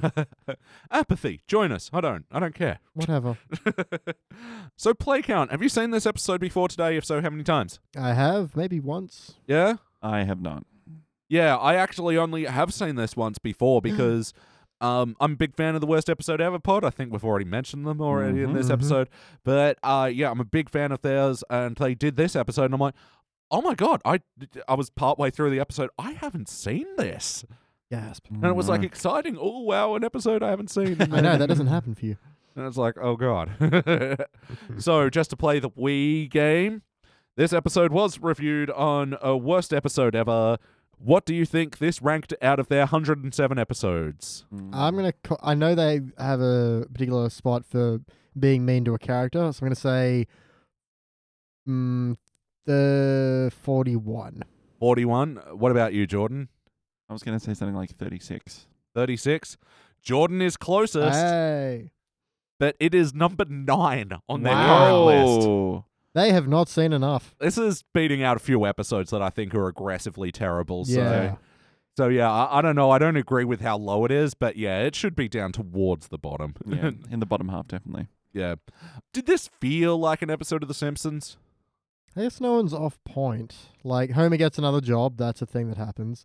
Yeah. Bart feels like an outsider. That happens occasionally. Was Homer ever a jerk-ass in this? I'm trying to remember. He does when they're first... he defends Bart and like, hey, he's just a boy. And they're like, that's the guy who spawned him. Hey, blame my fumbling son. Yeah. But that was more for the joke of defense until it falls on him. Then he immediately back. So, not overly so. He's mostly in the mattress subplot. Really, the whole Bart fumbling the balls thing comes down to Lisa. Yeah, and she's being on point, coming to the defense of her brother and everything. Yeah, I mean, Mr. Burns is reveling in just whatever goes on in the town and during the day. Hey, it's not getting egged. He gets on Smith's shoulders and like, what glorious goo! That was weird. It was weird, but everything Mr. Burns is the best. So. It saved the town loving getting egged by the multi-award-winning Isotots. Exactly. I think that's a good, like how they feel about the sports culture in this town is they're happy to get egged as long as by a winning team. Yeah, sure. They're happy to get mooned as well by a 10-year-old boy. Oh, yes, we'll stare at those cheeks for an inappropriately long amount of time. Yep. Yeah, especially because, when a guy moons someone, it's not, unless you're kind of like grabbing things out of the way, you're definitely going to get a view of other stuff too. Yeah, you're gonna show the fruit along with that ham. It's like 2 eggs and a hanky. Which is not legal, I'm pretty sure. Oh, no, it's reverse pedophilia, I believe is the charge. That is a weird let's not draw from it. Yes, Nope. Let's go away. I like Nelson punching the ball to pitch it. Yeah, very on character. I also like Luigi's delivers on flavor. Not to your house, though. Yeah, that was a good joke. Yeah, I think the only character integrity that's really off... Okay, first of all, the show as a whole is off for me. They bungled the B plot, and the A plot I thought was mismanaged as well. But I think the one character moment that they really dropped the fly ball on, to use the... was Milhouse, because... At the start, they have Bart stealing Milhouse's glory with that catch, and that could have been a moment for them to tie Milhouse into the plot. And it just doesn't. And maybe he could have caused Bart to drop the fly ball. Yeah. But no, they really dropped the opportunity to involve Milhouse in a serious way after establishing him. Yep. Yeah, there was no really follow-up to that. It was just... No, Bart steals Milhouse's thing, and no one cares. Not even Milhouse. Doesn't he get upset afterwards? No, I don't think he's got a bit. Yeah, I kept expecting it, and then it just doesn't happen. Well, and at the end, he almost spills the beans on the whole thing, and then they do the flash forward into the future where he does. Yeah. 60 years, and then fucking Marge and Homer ghosts. Oh, what? Let's have ghost sex. It doesn't feel like anything, but you were moaning. It's because I'm a ghost. Woo. Oh, dumb as fuck. And that's where the episode ended. How did who's the writer? Michael Price. How did he not fucking punch himself for that ghost back and forth, and then fucking, or at least go to the animators at some point and go, guys, I've made a mistake. Can we not do that? They're like, no, we've already animated it. Well, Jesus. goddamn. Well, we didn't animate Reverend Lovejoy's edible vestments. So. No. Those were good. I did like as well, there, at least some continuity. There was a picture of Jessica in his house. Yep. A little bit of continuity there. Yep. But how about the wackiness of this episode? Oh, God. All the endings to the stupid baseball game. All the 78 tries or whatever it was. Yeah. It hits the bird. It goes up in the air. It gets shot like struck by lightning. Yeah. Yeah. Well, it hits Bart a couple of times, and I don't know baseball rules. I'm pretty sure it's a foul ball. No, I don't know about that. But yeah. But the one that he does get hit, and he gets kind of spun around, and all his clothes fly off. Waka waka. And see, it's a bit jerk-ass, but I liked the moment of Homer diving and going, "Hey, I caught it." Oh wait, whoops! That was a funny joke to me. Yeah, that's actually a reference. But some guy based on the viral vid. Yeah, leaned out and caught a ball, and that the team then lost because the fan caught it, and he got so much shit. Yeah, but he's also an adult, so yeah, and that was the other thing that it's acceptable for a fan to catch a ball that wasn't going to land in the field anyway, but this thing was. And yeah, the fan just reached down and grabbed it. Yep. Like some kind of douche. Wacky. Apu in this episode was really weird. Yeah, it was. Where he said, 8 horrible children. 8 horrible babies. Yeah. I was like, oh. But then he said, oh, it's like floating on a river of corpses. Yeah. Is that the floating down the river of dead thing in India? What is it? Like the Ganges. Yeah, I mean, there are dead bodies in the Ganges. Yeah, was that what that reference was? That still doesn't sound comfortable. No. It's obscured anyway and not well earned. Is he just are they saying he's like a psychopath? I think it's just, this thing's kind of Indian, waka waka. Yeah. There aren't a lot of, from a Australian white guy perspective, there aren't too many Apu lines I think are offensive, but that one seems offensive to me. Yeah. Yeah. Oh, and the is it wacky? The mattress salesman's weird tricky dick, the the wobbly cheeks. But yeah, doing the "you're hired," it's like, oh wow, great subverting of the stereotype, guys. Yeah. I'll remember that one forever. Forever and ever. A brief aside, I do like how Lenny has written a series of bestsellers. The Murderer Did It. Yeah. that was a good one. Yeah. I like that. Although before, at the very start, there's something Willie says. It's like, oh, it keeps my naughty hands busy. Because he's like sewing like a black armband. For some reason. It's like a bicep warmer. Or something. So it's meant to be a mislead into, we need to thank groundskeeper Willie. He's looking at the black band on his arm, which usually means someone has died. So they're saying Willie has died, and then cutting to him sewing them. That was weird as fuck. It's just pointless. It's a long way to go for not a great payoff of a joke. My wacky moment was when they're watching the old documentary and they saw the baseball that hit Eleanor Roosevelt that made her ugly. Yeah, that was pretty. That was mean. That was Eleanor Roosevelt is a great lady. Very ugly, though. But, what she lacked in looks, she made up in philanthropy. Exactly. Don't diss Eleanor. That was her, right? That wasn't Jackie Onassis. Jackie Onassis didn't do anything other than being real fashionable. And failed to put a skull back together. Oof. Oof. She tried, to her credit. Yeah. I mean, she was the daughter of a big shipping magnate, wasn't she? I don't know. I'm not a biographer. Okay. And I know nothing about magnets. How about the heart of this episode? Did you feel the bumps? You got a little bit from Marge being so concerned for Bart. Yeah. But it wasn't really the driving force behind the episode. Man, it's time that got eaten up by this mattress storyline that they really could have put into the feels of the Bart, which, to their credit, they went for. Nodding. But but Bart, I don't know, is he so idiotic and shallow that he's like, he didn't understand that they were just doing this all for him? Really? I mean, I get that's the joke, but he's not that stupid to Maybe not realize. He wanted to believe the lie, I suppose. At this point, he's so broken. So fragile. Maybe. Weird case of hearts. The Mexican commentator who's like, please, if they win, do not fire guns into the air. You'll kill my sister? Yeah. What? It's just so weird, man. Why? Where is his sister? Is she a giant magnet, maybe? All the bullets just will come down. She's a ghost. Oh, God, she is now. But look, I could have believed the whole denial of Bart, if they just played it a bit better. Yeah. This was just so mismanaged.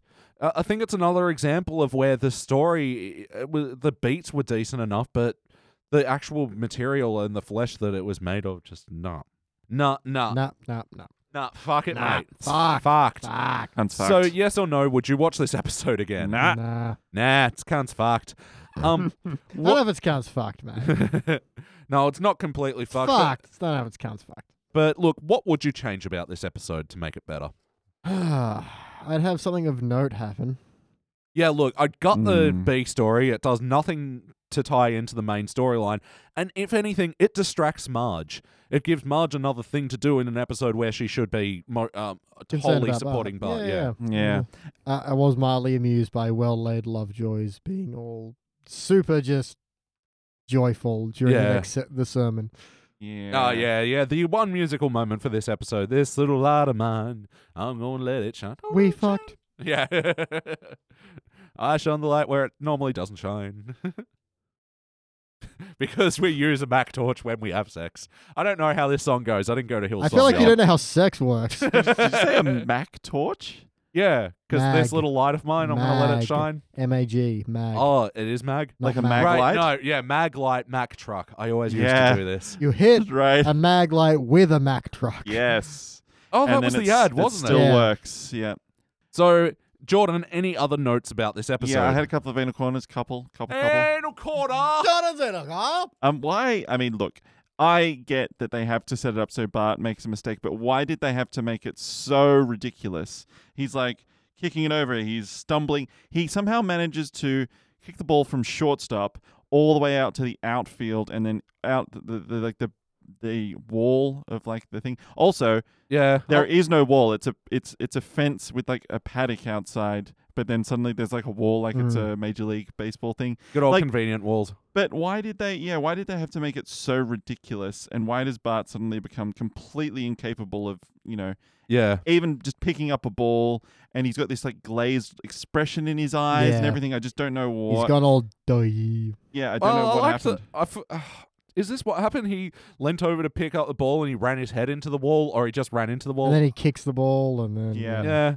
I don't know. There was at least one thing that I liked there. I laughed at the line. I don't know if it's actually funny. The line of, "Oh, it's like watching a monkey with a hand grenade." Eat a hand grenade, I think it was. Yeah, that's right. Eat a hand grenade. Yeah, it's like, I know this is going to end well, yet I can't stop watching. Yeah. Until boom. When has Marge had glasses? Has she had glasses before? No, but I kind of like that as a joke if she couldn't. It's like, oh, yes, I see what you're talking about. Isn't that something? But the whole thing of Lisa going, "Mum, put on your glasses," because I don't know if you guys have got parents with glasses that do not like to wear them. But, like, my mum was like that. She was, like, originally in denial of the fact that she needed reading glasses. What did she Marge say? Like, they make me look dowdy. And well, you picked the style, Marge. It's your own fault. Yeah, but I like that. Yeah, she puts on essentially Millhouse glasses. Yeah.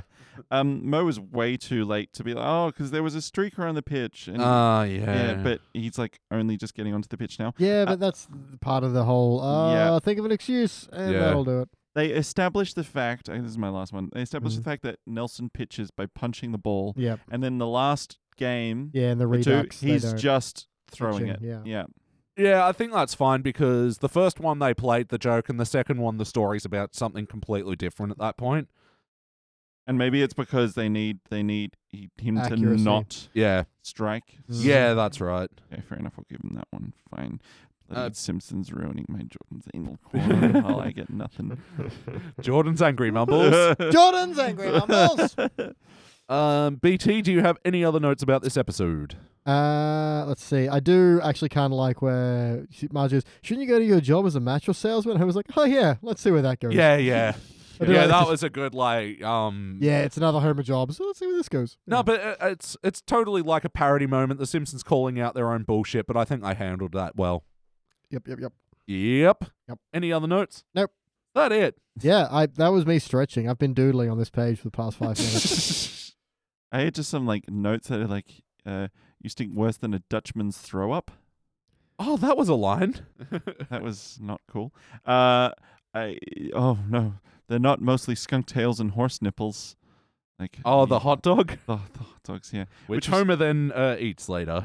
but then like the fact that I do like the continuing gag of him being like a corporate shill for everything. It's like, this sunset brought to you by God. Yeah. That was a particularly well delivered baseball announcer. And today's sunrise delivered to you by God. They say like he's doing pretty well for someone who came out blue and backwards. Yeah. I'm like, ooh.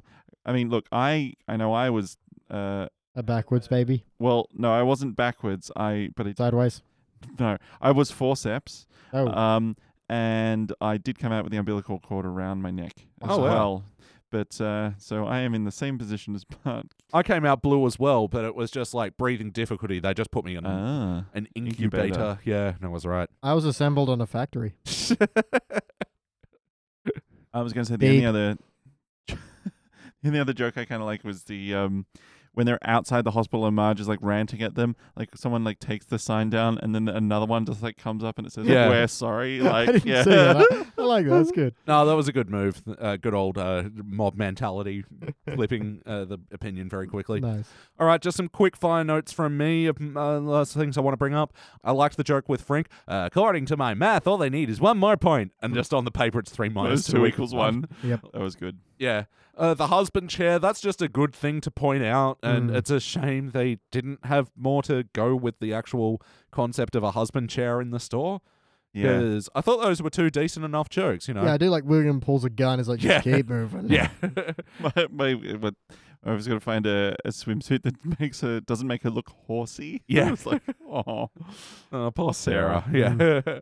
Homer and Marge's whole loud whisper thing. Don't tell Bart, he's a sucky baseball. You Bart. Like, I hate that loud whisper bit. But Marge, that was the thing we were talking about just seconds ago. Yeah, so crammy down the throat sort of stuff. So where they hit too much of an extreme with everybody hates Bart is where, like, the second scene of it was the radio station playing, and here's our number 1 Bart sucks song, and then it's the bully singing Love Stinks, but Bart Stinks. Yeah, I've just realized what my note, why would? Why would? Yeah, it was, why would Bart be listening to that radio station? The all Bart Simpson sucks network. Yeah, exactly. Why would he even tune into that? Glutton for punishment, he must be. People just like Googling themselves when they know there's been like a terrible tragedy or something like that. Another line I like, Google my stats, I wasn't actually that bad. Yeah. That was pretty good. But the one thing that kind of redeems that joke was Bart was going, oh, they ruined my favorite song, and then he pulls down Jay Giles' band posters from the wall. Yeah. Yeah. Like, it was a great way to sell an otherwise terrible bit. Is that by Jay Giles' band? I don't know. Oh, okay. I knew they did the centerfold, and that's about it. Oh, Angel in the Centerfold? Angel is the centerfold. All right, nice. I like that song. It's very respectful. Homer's necklace, where it's the mattress and gold and diamonds, and he goes, they made it for Elvis, but he said it was too much or whatever. Like, what do you guys think of I that? kind of liked it, actually. Yeah? Like, it's a dumb thing to spend money on, and they kind of redeem it by then having him sing even Elvis thought it was tacky. Yeah, yeah. Yeah. I mean, if I was Marge, I'd be pissed. Oh, yeah, for sure. Oh, yeah. See, that's the thing. This episode didn't have enough time for Marge to get pissed. They just had to rush the scene where they go over to their house and then... Yeah. Fuck it. Yeah. In that room. And was King Solomon even a story of the Bible? Yeah. Oh, okay.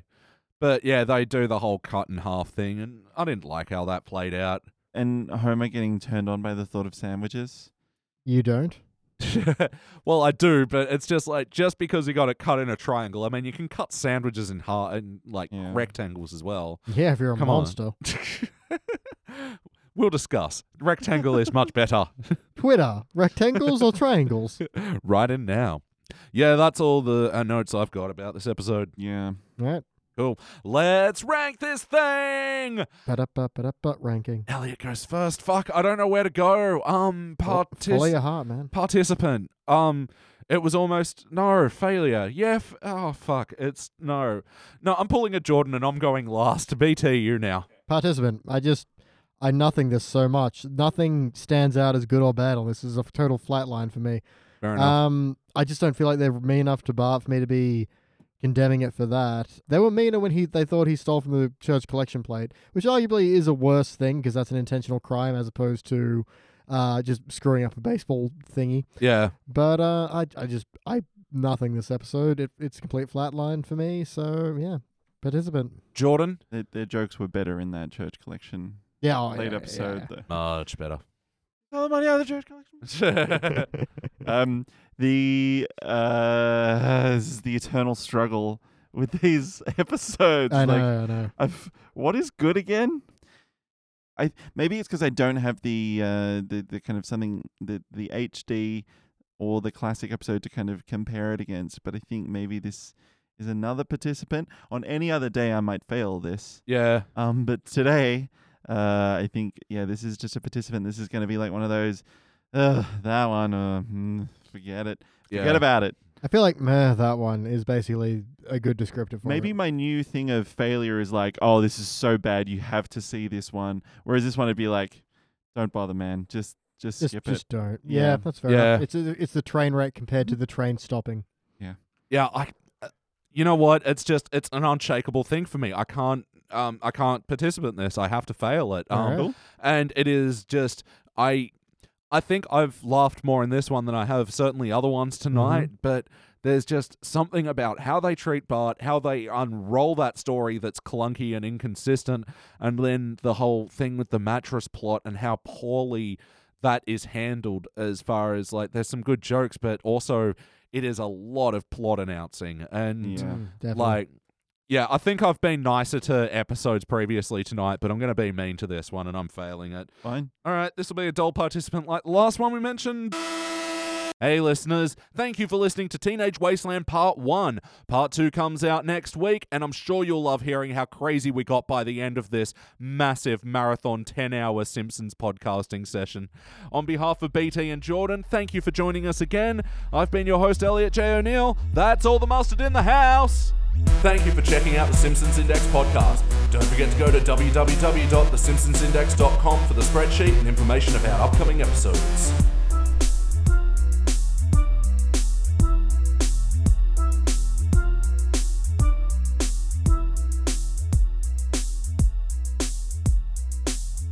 And for today's extra content, He did it with style and flair. He was that. Wait, that's the nanny. Pause for a second because I got to readjust this and I want to go off on track. I thought you said Stalin flair.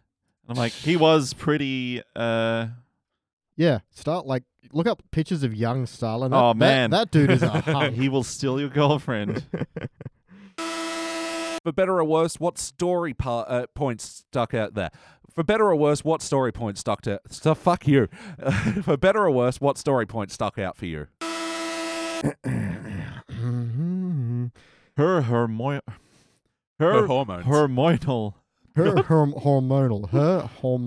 imbalance. Her hormonal horse's hearse. 66th swizzle stick. The 66th swizzle stick. In regards to Hermione, her hormonal...